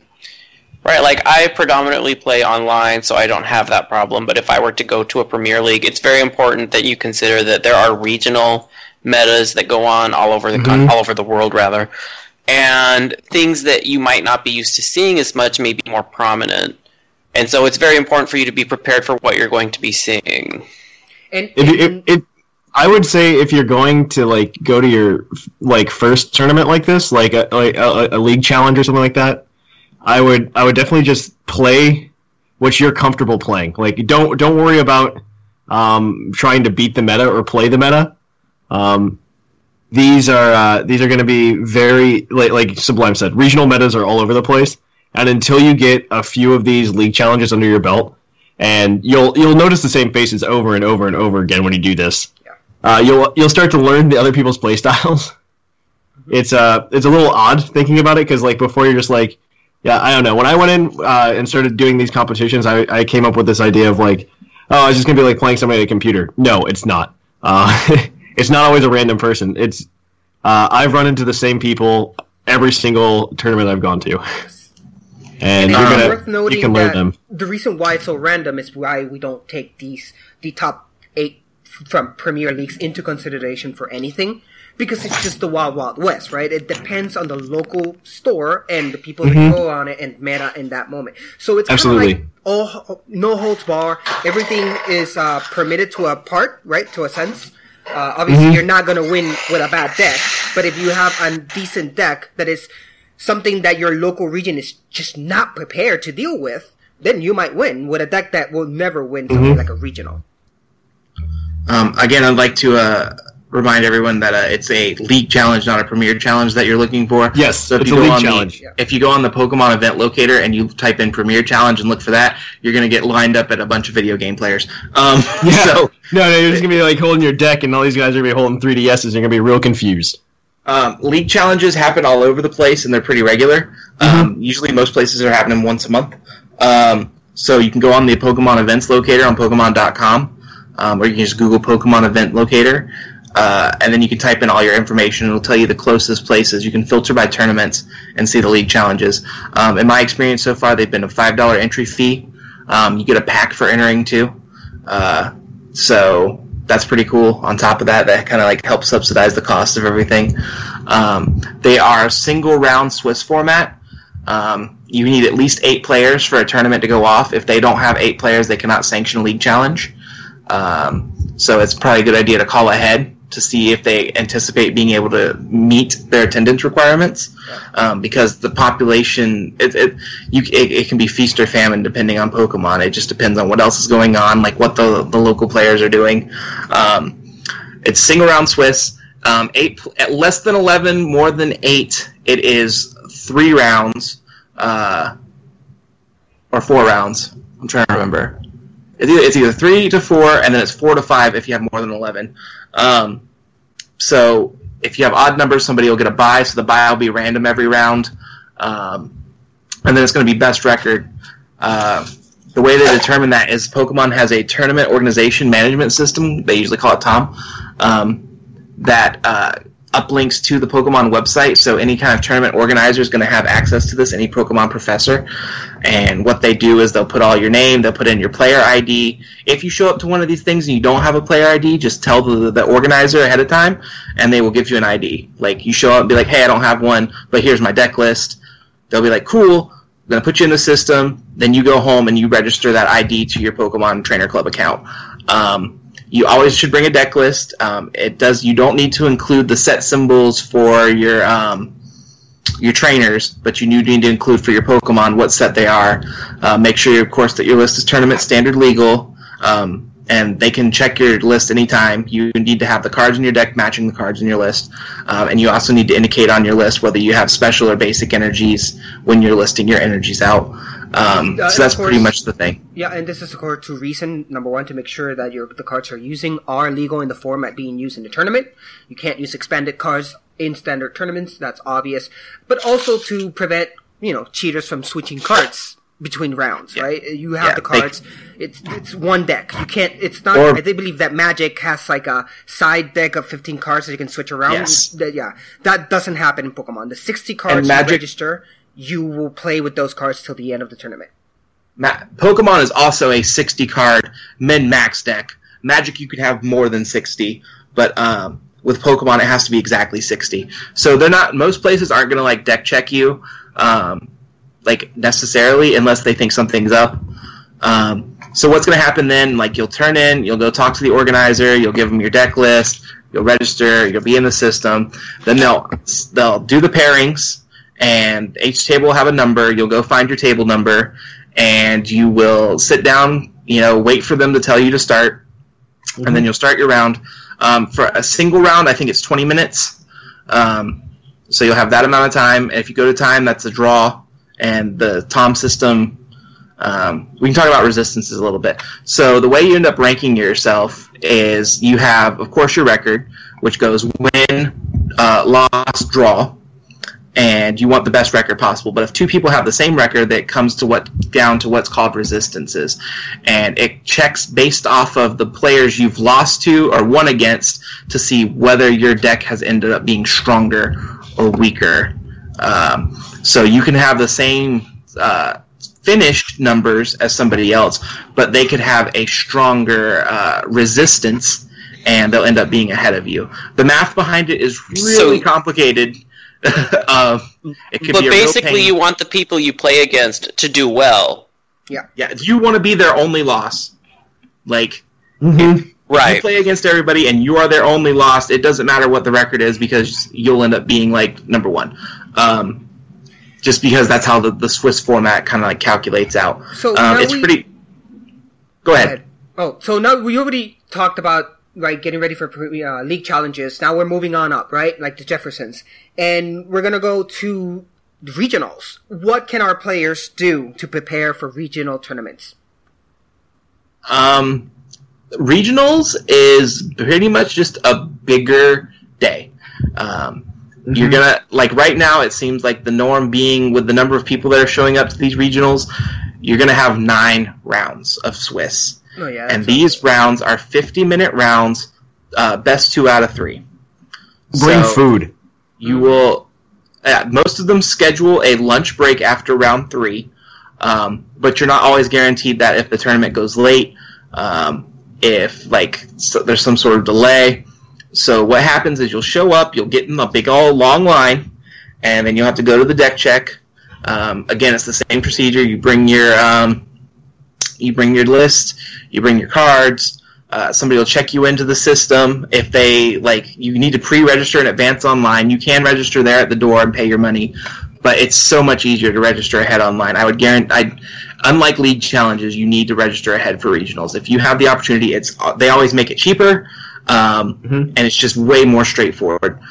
So you go, you bring any information they require you to bring. Some places they want to bring your ID. They want you to bring an ID. Some places want you to print out your registration form. Just make sure you follow those instructions. You'll get there. They'll check you in. Then you'll go get your lanyard, and they'll give you any kind of promo or prizes generally that you're awarded with that. So for Orlando, we got a mat and a Pokemon Ranger Regional Championship promo card. So I went and got my lanyard, put that on. Then I was they sent me to the line for whatever you prepaid for, because you can pay extra money and get event tickets and for side events and double mats and all the glitz and glam you want. So you go over there, you claim your prizes, and then you sit and wait because this whole line of people behind you is also waiting to register. So it's a good time to go talk to people, tell them about Puckle. They can understand, where you're coming from. It's a good opportunity to just get to know people. You're going to see a lot of team shirts because there's a lot of Pokemon teams that deck test together and homebrew ideas. The meta deck always shows up. Yeti Gaming. So you're going to see sponsored people there. Don't be intimidated. You're probably going to see a few of your favorite YouTubers that talk about their deck. I had Squeaky from Team Fish Knuckles walking around because he was streaming Orlando Regionals. Raul was there. I was partnered against Chris Szymanski, who is one of the top players in the country. So you're gonna and my opening game was against one of the founders of the meta deck. So you're gonna there's gonna be minor Pokemon celebrities. So that's pretty cool because regionals is where you're getting the bulk of your championship points. And it's a little bit of a softer tournament. When I say softer tournament, I mean with less people than a continental, the odds of you doing better are stronger because not everybody is showing up. So the challenges there are different. And then you'll get randomly assigned to tables. They'll usually announce it over an intercom, pairings are up. And a lot of them use websites now. So you can go log onto the website by just using your last name or your Pokemon ID number, and you'll have to input the tournament code. And then you can see your pairing. And your pairing will list your record, your opponent, and their record, and it'll tell you what table to go sit at. And when you have a big regional, you're going to have a huge amount of table numbers. There was over 300 tables in Orlando. So you would have to go, find your table, meet your partner, wait for him to tell you to start, and it's the same procedure. Except now you have a grueling 50 minutes, best 2 out of 3. And like you're sitting there and getting things done. If you finish early, that's great. You can go wander around, do whatever. But they'll call time, and then you get 3 turns. Yep. So when time is called, this also happens for League Challenge. If you run out of time, it starts on turn 0. So whoever's turn it is, that's turn 0. Yep. Then the opponent's 1. You're back to you, it's 2. Back to them, 3. Game over. If you have to take all the prize cards in those last 3 turns. If not, it's a draw. So the meta is formed by these regionals. These regionals are the ones that we look at, we check the stats, and what decks are doing good, that's where the meta is directed to. So typically in regionals, people play the meta, because it's the meta that's being formed. So in preparation for regionals, you need to do your homework. This is not like League, where you can just go with the deck that you best feel you're good at, and anything can happen. No, regionals, you have to know what's going on. What's the best, the decks that are doing well? What are the decks that are being played? You might want to try to play against that. You might want to play with that. This is where your knowledge of the meta comes in. Right? And everybody's guessing. Like, you have a certain knowledge of what you expect to see there. But, I mean, rogue decks are a thing that happens. Sometimes things top cut that you wouldn't expect to top cut just because they had good matchups throughout the day. Really, like, regionals are your first big picture, and then you, like, as more regionals go on, then you can start to stitch a better picture together of what's actually happening. But it's, like Jushiro said, it is a complete and utter, you need to have an idea of what's going on. If you're participating at the regional level, I'd say as a player to do well, you need to understand how most of the meta decks work. Yep. You need to have a solid understanding of what components go into a regular meta deck. How does Mega Mewtwo run? How does Volcanion run? How does Greninja run? And how does your deck fare against those decks? Yes, you need to know your matchups. You need to anticipate when you're going to do well. And I'm telling you guys right now. Well, segue, since we're in the regional, I'll talk to you guys about my Orlando experience a little bit, if that's cool. Yep. So I got there, and I played my Xerneas Giratina deck. My record for the day was 4-1-4, so that means I had 4 wins, 1 loss, 4 ties. My very first deck I go against was a rogue deck. It was the Gyarados deck that everybody was talking about. That basically the gist of the deck is Gyarados has an attack for 2 double colorless that does 30 times the amount of damage counters on Magikarps. I apologize for interrupting. Could you explain what a rogue deck is? Okay, so you have meta decks, which are what you'd consider everybody's playing. Mm-hmm. So Mega Mewtwo. Yeah, Mega Mewtwo. Mm-hmm. Yeah, that kind of thing. But then you have something like Houndoom Mill would be considered a rogue deck. Or anything that's like super anti-meta, like it's running Garbodors and Giratinas, but not any other like main attackers. That'd be a rogue deck. Or a deck that's just not seeing a lot of play, but still has potential to do well. So I ran into Gyarados, and like I was saying, for 2 double colorless, it does 30 times the amount of damage to Magikarps on your bench. And the trick is you play Team Magra's Secret Base, or Hidden Base, whatever it's called. It's the stadium. And that puts 2 damage counters on any Pokemon that hits the bench. So you get that deck out, you get Gyarados set up, and it starts swinging at you. I went win-loss-draw on that one. So first game I won, second game I lost, third game we went to time. Most times throughout the day, the third game went to time because my deck likes to run a little bit longer. Because my deck's pretty much, I wouldn't call it a rogue deck, but it's definitely not like top of the meta. My next match was against Mega Gardevoir, and where you sit on the tables depends on your pairings and your record. So if you have a better record, you go up the tables, is what they're saying. If you have the best record of the day, you're usually playing at table 1 or 2. That's what they call playing the tables, because they want to match the people with identical records together so they have a more accurate picture as to who's the strongest player. So that's where the resistances and stuff come in, too. So if I face somebody who went win-loss-draw, and you can see throughout the day on the pairings how your previous opponents are doing, so you can see how it makes you stand out. Yeah. That was a Mega Gardevoir deck I played for second round, and that's when Maximus showed up. So it was cool. I got to hang out with Maximus that day. Puckle Podcast mini reunion. Win-loss-draw on that deck, though. We went to time. I think I had him on a win on that last round, though. But I don't recall correctly. The next round was Vileplume Toolbox, which is a deck that runs based off Vileplume, and you have attackers like Jolteon, Glaceon, Regice, that have different ways of denying you the ability to attack through to them, but can still hit you for lower damage. I went win, lost, win on that one. First game I won, I Lysandered out their Vileplume right at the beginning and killed it, and they're just like, okay, I scoop. Next round. Because, like, part of the strategy is if you only have 3 rounds, if you're going to lose, and you want to be able to make up time, you should scoop. Like, that's the tricky part. The next round I won. It was a win-draw, because we went to time, against Volcanion. Volcanion was it's a long game to play against my deck. The next round was the one I faced Shemansky in. That was Vileplume Toolbox he was running as well, and he is the brother of the guy who took second with Vileplume Toolbox. Nice. So they were running the same deck, so I drew against that deck as well. I went lost, win, draw. We went to deck out on a couple of those. Then I went against Mega Scizor, win, lost, draw, because we went to time. Then against Dark Tina, it was a loss, win, win, so I beat Dark Tina, which has a bad matchup against Fairy anyway. Yeah. Then my first loss of the day was against the Vespiquen Evolution Zoroark deck. Everybody was talking about with Karen being legal that, Vespiquen's not going to be like as strong, but I went against this guy. His name was Carl. He was a cool dude. Ended up meeting I realized I'm in a group chat with him off of Reddit. Because we were talking about, we were both talking in the group chat, and I was like, wait a minute, did we play each other?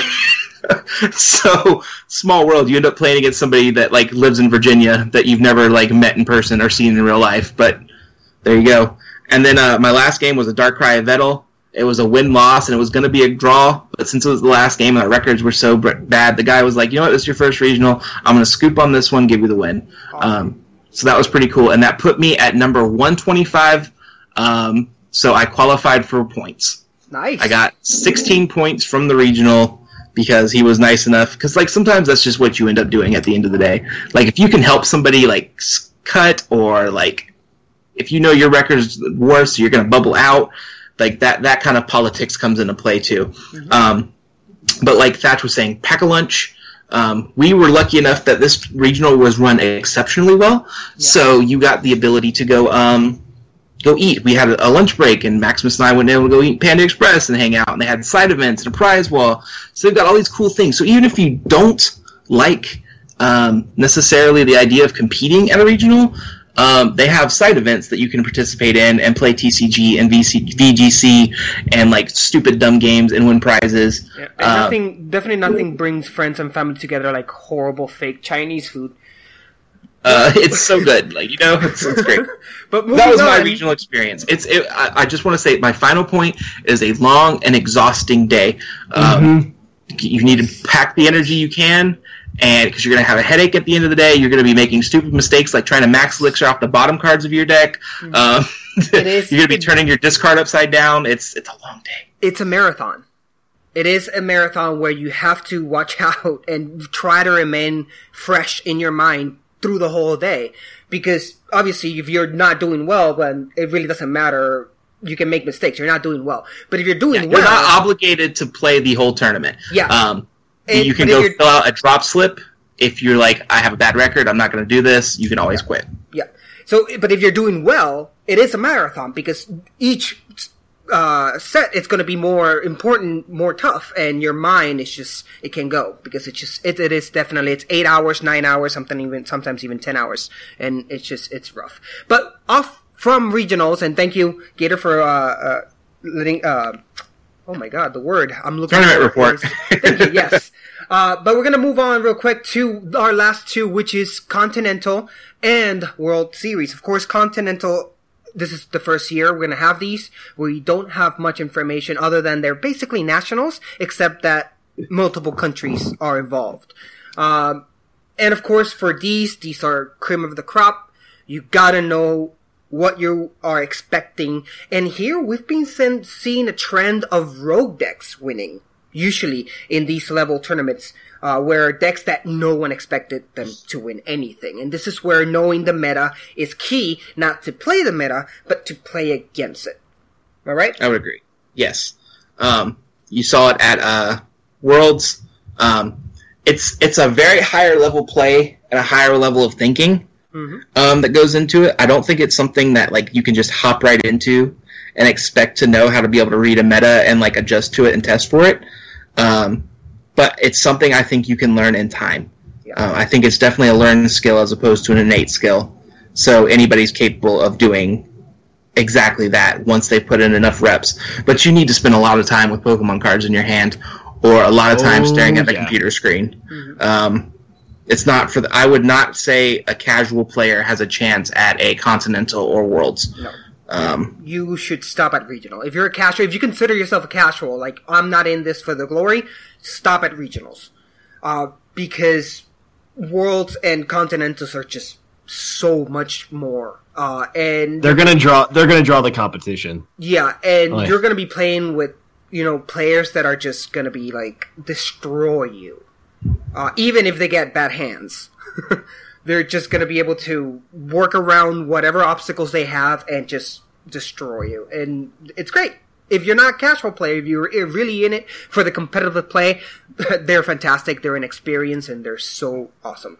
And that's basically it. Tournaments, how they are. One last note on this before we move to the next, is that they're fun even when you're not competing, because they also have side tournaments. They also have side events. For those that either don't want to participate in the main tournament, they can still have their own smaller tournaments for boosters, for mats, for whatever they need. In fact, when we did our own Puckle convention at the Ohio Nationals, or the U.S. Nationals in Ohio, that's what we did. We went and played so many tournaments, side tournaments. It's a lot of fun. You can really win a lot of things. So that was a lot of fun.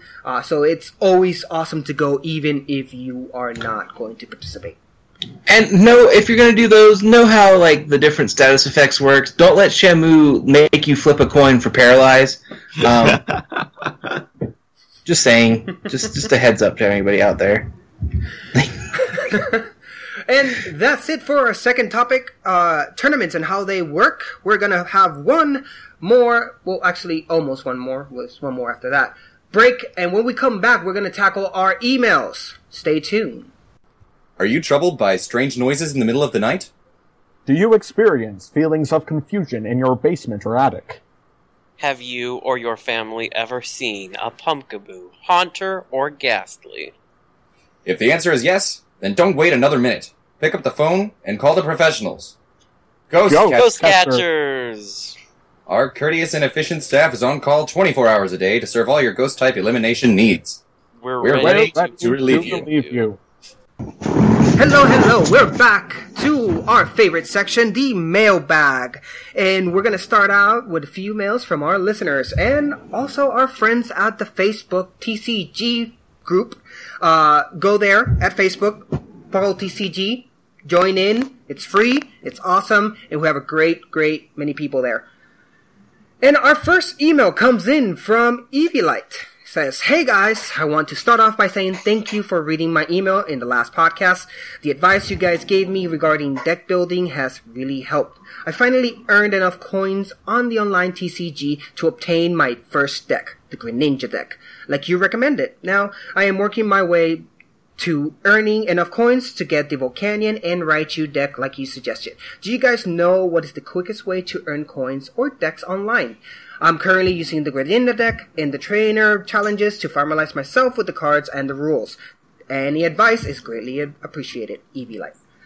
Well, Evielite, thank you so much for writing in, and of course we're going to read your email. And really the best way I can recommend in TCGO is just participating in tournaments. Well, that's not for getting the coins. For getting coins, I would do your daily challenges. Make sure you hit those. Yeah. Right now, you should be low enough level to be able to complete them in Trainer Challenge, to do your TCG challenges in Trainer Challenge. Because usually you can pick and choose on those, like 55 coins for this one, or 20, or 60 coins for this one. And then play the ladder on Versus for theme decks. Yeah. Once you get through your spins, when the ladder sets, because it has like that random like open this chest and you get coins chart. Win there and you'll get coins. There's no like easy way to get coins. You just grind. Yeah. Like Sublime, Radius. But you can make it easier in certain ways. For one thing, make sure you log in every day and you get like something for free just for logging in. That's and true. then when you don't have any cards, it's good to do it with theme decks because you're more likely to win because it's an even playing field. But once you have enough cards to make a fast deck, like a really fast deck, you'll win or lose faster. And so I suggest playing one of the other formats, where you can make a very quick deck, where you'll win or lose quickly, but you'll win or lose, and then you're playing through the grind quicker. Thank you for writing in, Eevee. And we're going on to the next one from another other than the real Eevee. Go ahead, I Dash. got this. What's up, everyone? It's the real Eevee here. Also known as the guy that posts way too much stuff on the page and way too early in the morning. Enough about how I'm being a Jolteon and how I'm using Pin Missile and being a prick. As I'm writing this, we are in our semifinals of our first unofficial TCGO tournament for Puckle, and man, has it been fun. Big shout out to Moriarty, Gator, and so many other people. We have learned a lot from this, and it will be used for when we do an official Puckle event. Probably. We're like I told him, we're using this as the testing ground. Yeah, that's what we've been doing with that. Eevee, the real Eevee, shout outs to him. He's being a champ right now. Mm-hmm. He is running this tournament by himself with suggestions from us, and we're letting this as a learning opportunity to see how we should run the official event. So, for sure. Shout outs to him. And shout outs to many of our TC group. We have such a great TCG group. People are so nice. People are so knowledgeable, and it's just... We're constantly, 24 hours a day, having amazing TCG discussions. So again, guys, I can't suggest this enough. If you like TCG, if you like our show, and you want to be around people that are just as awesome or more awesome than us, honestly, please go to our TCG group, and they're awesome. And shout outs to Dylan, Chronoxkitty, and, all of them. They're amazing guys. He says, come to the Puckle TCG group. We like to see new players, and don't be shy. So I have a question: if the evolution that sells, if the evolution set sells well, do you think we'll see other reprints of sets? Maybe. I don't think they're going to do it until 2017. Yeah, and if this is how they handle it, I don't want them to. No. Not to mention the fact that this is the set with all the nostalgia in it, and it's the 20th anniversary. So yeah, that's why they're doing it. I mean, I could see a reprint of Neo maybe around the 20th anniversary of Gold and Silver, but I don't think it's gonna happen. Yeah, I agree. It really was a 20th anniversary thing. It really was something of the moment. I don't think we're gonna see this again. Like Sublime said, I don't think I want to see this again. Unless it's... I mean, we get 4 sets a year, so right? We're not going to get one in the next year. Yeah, no, for sure. Not with Sun and Moon. That will not make sense either. So, unless they want to reprint the non-Alolan cards and make them Alolan, whatever. I have no idea how would they do that. But no, I don't think this is going to happen, real Eevee. So, enjoy it or not, depending on your opinion on this set. So let's go ahead and move on to the next email. Thank you all for emailing in, and we're gonna move on to the next Gator. This is from Forest Ranger 1. Lord Jushiro and crew, I love the podcast. Thank you for all of your efforts. I've been playing the TCG with my 2 kids and on the TCGO since the start of the XY generation. With the recent release of XY Evolutions, I'd appreciate your opinions on how to best evaluate new expansions. I really like your reviews of individual cards, but I'm really interested in how to identify the new staple cards that will be the best to acquire early on before prices get too high. Thanks for everything. Keep up the good work, Forest Ranger 1. P.S. Tell Thatch I vote for more TCG podcast prep per month. Hey, Thatch. I haven't heard anything.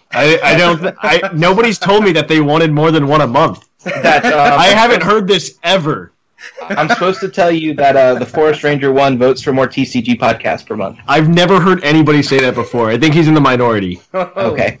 But if you listen to the show, we're recording out of order right now. Yeah. So this is coming before I recorded the show that you listened to on Monday.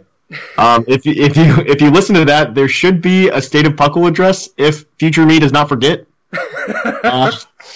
Because we're addressing a lot of things because the survey's over and everything, so there's a lot of things we're going to talk about. Yeah, stay tuned for that on well, they shouldn't stay tuned. Monday. They should have already heard it. Yeah.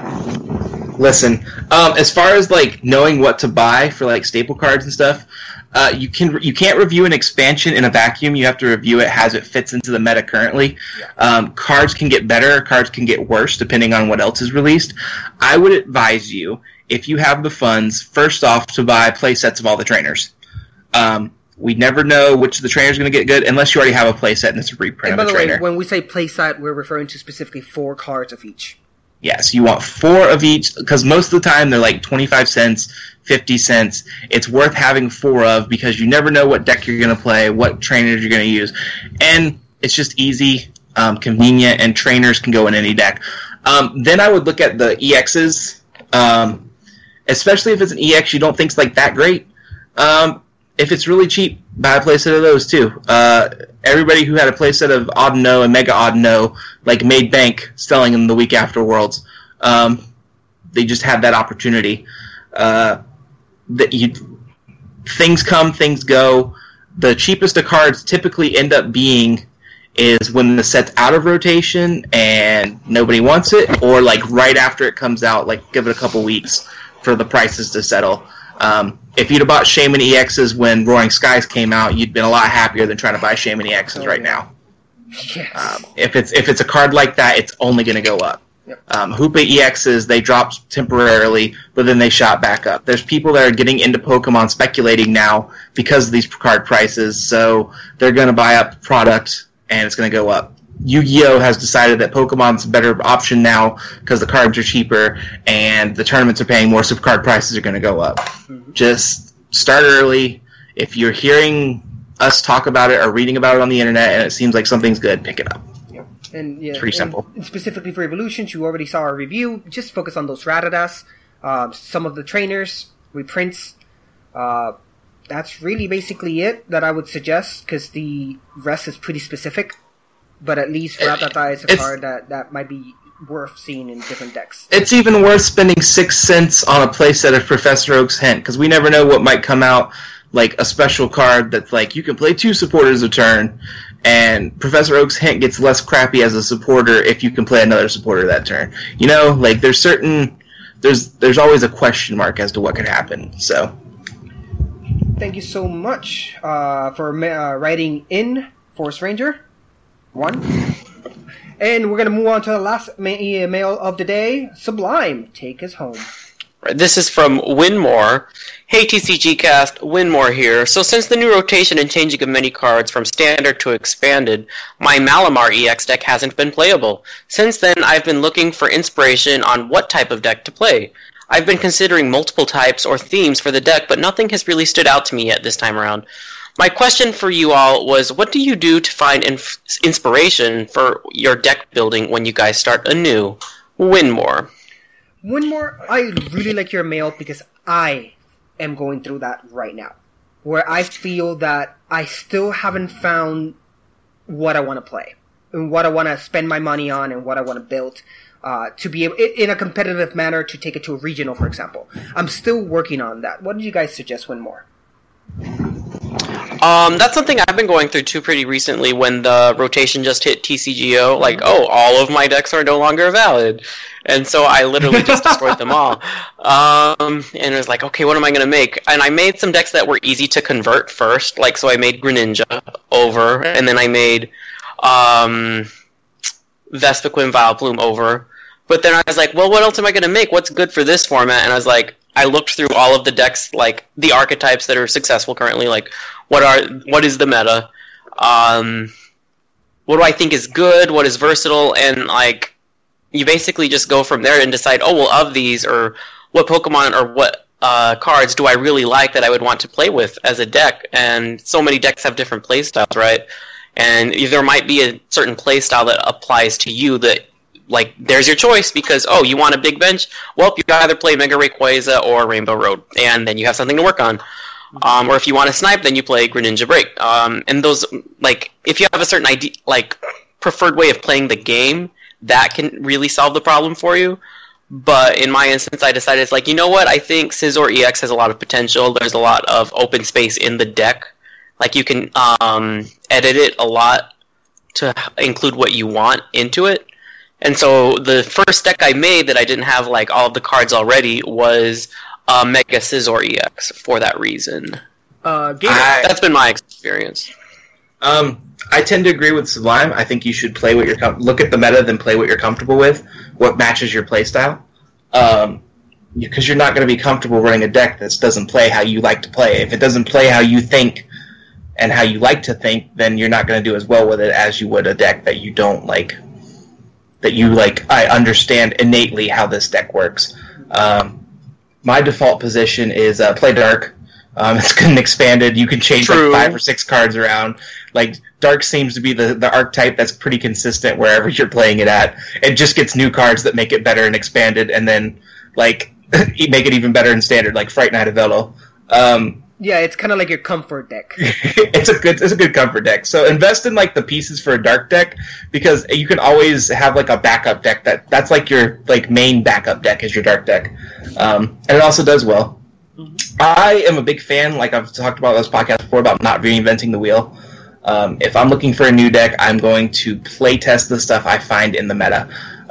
It's not very hard once you get your collection rolling and you get the idea of how to trade on PTCGO to amass a collection of what's meta and play through it and experiment with it. I just finished my Vespiquen, my Vileplume Toolbox deck because I want to try that. I copied Azul Dark deck that won at Orlando. So I have a copy of the first and second place deck so I can play through them and try them. I've got Denial decks. I've got Volcanion. When they banned Volcanion because it was broken in the game, I took that as an opportunity to buy up people's Volcanions because there's like, oh, if we can't play it, I might as well sell it now. Well, it's going to get fixed, so you might as well like buy it up. So like if Greninja breaks or something, like go ahead and buy all the Greninja breaks if that card like glitches in the game, because people are going to sell them cheaper and then you can have it and it's still going to be good when the game gets fixed. That's kind of like my advice, is play PTCGO, play cheap, and then invest in the physical cards. But invest in the physical cards ahead of time with like supporters and staples. And I'm a big fan nowadays about this resurgence of toolbox decks, where it's a deck that just has so many options in it, and you just switch around with whatever you think it works. I'm really liking the Vileplume Jolteon toolbox, but I still haven't made up my mind. But that's a great, excellent Winmore. Anyone else want to add something else before we move on? No. Okay, we're good. So we're going to go and take our last break, because when we come back, it is, yes, Pokemon 15 questions. See you soon. And we are back to none other than everyone's favorite section, Pokemon 15 questions, when you, the audience, will try to stump our co-host. Now, unfortunately, I had no suggestions, so I had to pick one. So it's actually me against the co-host. Of course, here are the rules. Players, lower your browsers, no internet allowed. You may not ask questions regarding generations or Pokedex numbers. Are we there? Yep, I'm here. Okay, perfect. So let's go ahead and start. We will start with Sublime, Gator, and then Thatch. We will start now. Sublime. Is this Pokemon part of an evolution line? No. Oh! Okay. Gator? Is this Pokemon a water type? No. Oh wow, I don't know if we know. Water type single evolution. That's good though. Let's see. So like we know that it's a single evolution, and we know that it's not a water type. That's like all of the Pokemon already. we got rid of all of them. Is this Pokemon a normal type? No. Okay. Is this Pokemon a legendary Pokemon? No. Gator. Not a legendary. Ooh, not a legendary. Not a normal type. None of those evolved. Is this Pokemon found in the which region do I want to do? Is it found in Kanto? Let me verify. I feel like we got rid of a lot of the Pokemon that would have been in Kanto. Bear with me for a second. we got rid of all the normal types. So that gets rid of like Kangaskhan and Tauros and Chansey and Chansey. Well, yes, this Pokemon can be found in Johto. Wait, no, he's I mean Kanto. I'm sorry, Kanto. Okay, good. Okay. Which is it? Did you look up Kanto or did you look up Johto? No, Kanto. I said Johto. I don't know why, honestly. Okay. Okay. So it's not a normal or a water type. It's a single stage, and it can be found in Kanto. And the last time we went to Kanto, we only had Gen 4. Gen 4. So that leaves out like all of the Gen 6 Pokemon. Mm-hmm. It does. And Gen 5 Pokemon. Yes. Yeah. So single stage, not normal or water type Pokemon. In Gen 1, I'm not 100% sure which ones... I mean, it's not Tangela, because Tangela evolves now. Most of them evolve now. A lot of them still don't, though, like Lapras and... well, Lapras is a water type. Water. Pinsir. Oh, that's right. Pinsir I could see. Jinx. Jinx has a pre-evolution now. Does this Pokemon have a Mega Evolution? No. That was going to be my next question. Sublime. Does not. I'm writing down all of our information. All right. Does this Pokemon have a dual typing? Yes. Okay. Gator. Well, let's rendezvous. Let's give us a second to think. Yeah, I think we have. I think we should start listing what here. It could be. That's how it is. Okay, so it can be found in Kanto. It's not water or normal. It has a dual typing, and it does not Mega Evolve. No Mega Evolution. It is dual type. But it's not normal or water. Is this Pokemon a psychic type? No. Thatch. Psychic? That was a weird choice. I was trying to see if he was being tricky and giving us unknown. That's fair. That's not dual type, though. Yeah, it's not dual type. Yeah, you're right. It also can't be found in Kanto. It can be found on the Sevi Islands. Do we count that as Kanto? Does that count? I don't know. Alright, where? Let's see. So, wasted a question, Gator. Let's see. No, it's not psychic. I know. I never thought it was. We only got 15 types left, and it's got 2 of them. Well, don't you dare ask if it's like dark, because there's no dark types in Kanto. Well, it doesn't mean it's in Kanto. Well, no, it's that's found in Kanto. the can't evolve. All right. But I can't think of a single stage normal that would have been found in Kanto, or dark that would be found in Kanto. Let's think about single stage Pokemon from the first 4 generations. Right. So. How many can we just list that wouldn't automatically be out already? Yeah, that's the question, right? You're gonna need a question. No, you don't. Calm down. Hey, that's how it is. I gotta put the pressure on. There's no pressure. You should have made the pressure is how many questions we have left. Yeah, that's the pressure. There's no time limit here. This isn't a pokey quiz. Okay, so who is because we're already at like 8 questions, right? Yeah. So yeah. Oh wait. So you know what? No, Mr. Mime has a pre-evolution now too. Yeah. I mean, Pokemon in Kanto. So going through it, Farfetch is out. Kangaskhan's out. Tauros is out. Tangela is out. Jinx is out. Nope. Snorlax is out. You guys are focusing a lot on the Kanto question, and that might be an issue. I mean, it's probably. I'm thinking. I'm going through the gens in my head. Oh. Okay. Let's see, and then what standalone Pokemon that aren't legendary because they're not legendary? What non-legendary single stage did Gen 2 introduce? Well, it can't be a Mega. So you know what it introduced? It introduced Heracross. It did introduce, but Heracross was a Mega. Oh, you're right. It has a Mega.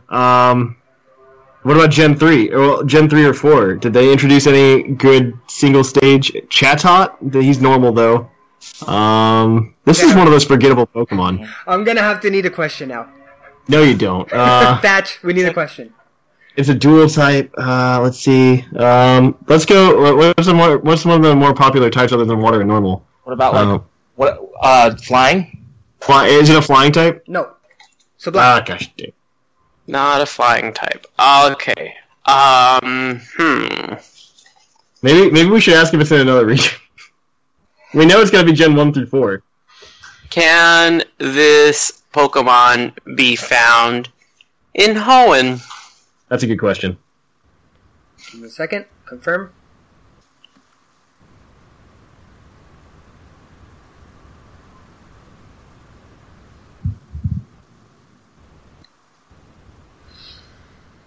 I'm gonna say yes.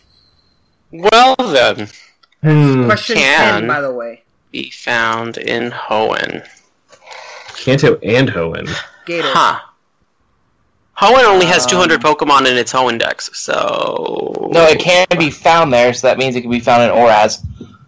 That's Smeargle. Because that's the normal.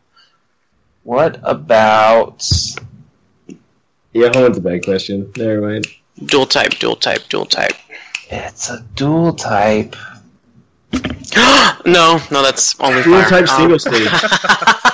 I was like, it's Torkoal, but then it's not, because that's not two types. I wonder if it's something like Spiritomb. It's like, that's Ghost Dark, we'd never guess that. Maybe. Guess Can Spiritomb be found in Kanto? I don't know, that's why I was just... I don't honestly answer that question. Is it my turn for a question? No, I asked Hoenn. It's my turn. Is this Pokemon... a bug type? Yes. Oh! Heart bug. Is it Okay, Shuckle? that's... It's gotta be Shuck. We have Thatch. Next question. Is this Pokemon a rock type? Yes. Yay! Sublime. Is this Pokemon Shuckle? Yes. You guys made it with 13 questions. 2 more and it would have been game over. Wait, where can you find Shuckle in Kanto? Dark Cave. Wait, where? Where? The Dark Cave. That's in Johto. No, it isn't. Yeah, it is. The Dark Cave. What's the Mewtwo Cave? That's not the Dark Cave. That's Cerulean Cave. Oh, then that was my mistake. Then 12 questions. Well, you were giving us bad information. My mistake. I saw Dark Cave and I assumed that was the... Dark Cave's in Johto. It's the one that you run into before you get to Violet City. Okay, so that's my bad. You still guessed it, so... Yeah, and I also told you guys not to focus on that question. So, hey, I tried to fix it. I don't think that unintentionally fix things. I think we just Sublime and I did a record on our own. We did like 4 questions last time, just me and Sublime. Oh yeah, that was killed it. That's holding us back. That was it. Yeah. What was that Pokemon that we like nailed in 4 questions? Oh, it was Fion, wasn't it? Yeah. Yeah. Oh gosh, we just burned that. That was great. Okay, so that has been Pokemon 15 questions. Thank you so much for joining us. Let's start with the rigmarole. Please, Gator, go with the rigmarole. Where can they find us? Alright, guys, if you are looking for more Puckalicious Puckle podcast, you can subscribe to us on iTunes, Stitcher, or any podcasting platform you want. But go ahead, wherever you listen to us, rate us. We need 150 iTunes reviews. 250 iTunes reviews to release the Puckle Game Show, the 4th monthly show from Puckle Podcast. 150 iTunes reviews ago, wouldn't have said it was possible. Now, we're only like 20 away. So 11. 11. Oh my god, it's blowing my mind. It's 11 away. If you are one of 11 people who have not reviewed us, you are holding everyone else back, and you should feel bad. You should feel terrible. Terribad. No, I'm just kidding. Do what you like, but review us wherever you find us. If you want to follow us, you can follow us on Facebook, or like us on Facebook, follow us on Tumblr, follow our subreddit, r/Puckle on Reddit.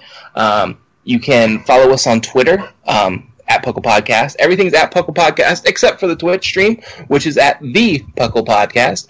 We haven't been streaming lately, but we are working on it. We're prepping. We're prepping. Yes. We're getting there. Sun and Moon's coming out, so be sure to listen and pay attention. Absolutely. We're probably going to be doing a live episode for that, so if you're interested in the video game and not just TCG, you can always give us a listen for our first impressions on Sun and Moon. Or if you're in Europe and just like anxiously pining, you can live vicariously through us.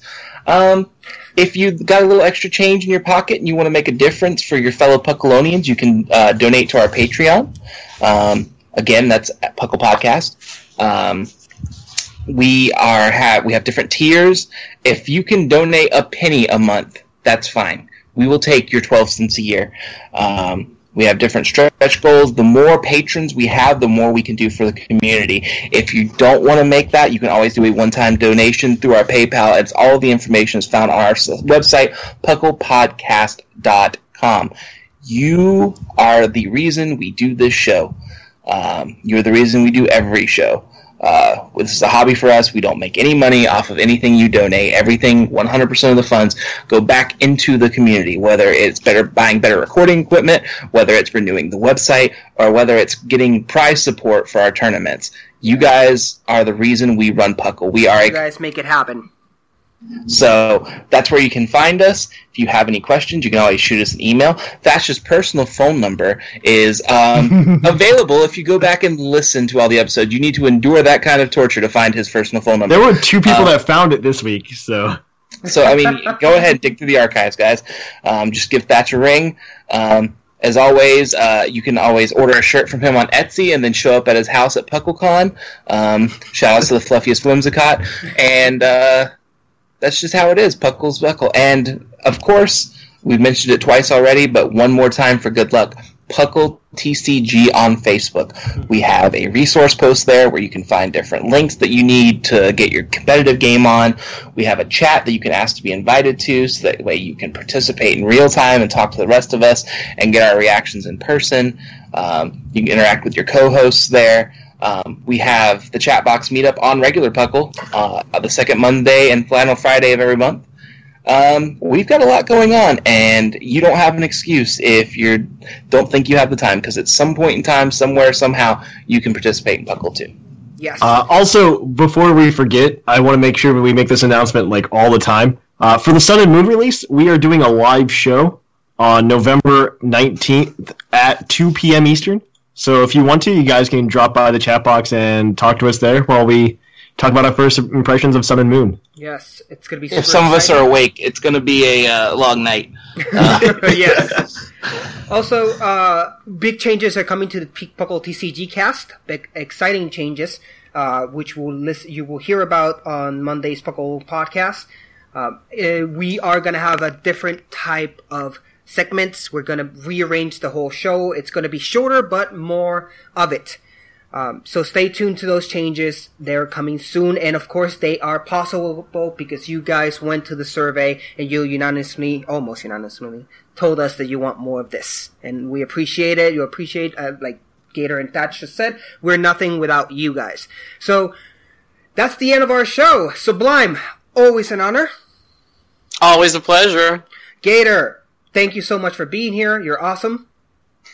Thank you. I appreciate your time. No problem. And Thatch, how is this possible that you just like Feraligatr? What? About Feraligatr being the best Pokemon? Hey, he's getting treatment for those scales. It's fine. Well, that's true. Thank you, Thatch, for coming in. You're welcome. Here, all the way from Goldenrod, it's closing time.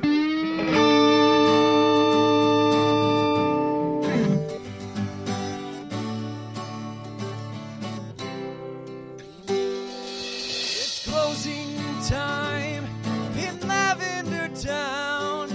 Time to say our goodbyes. It's closing time. Farewell, my friends. I'll catch you on the flip side.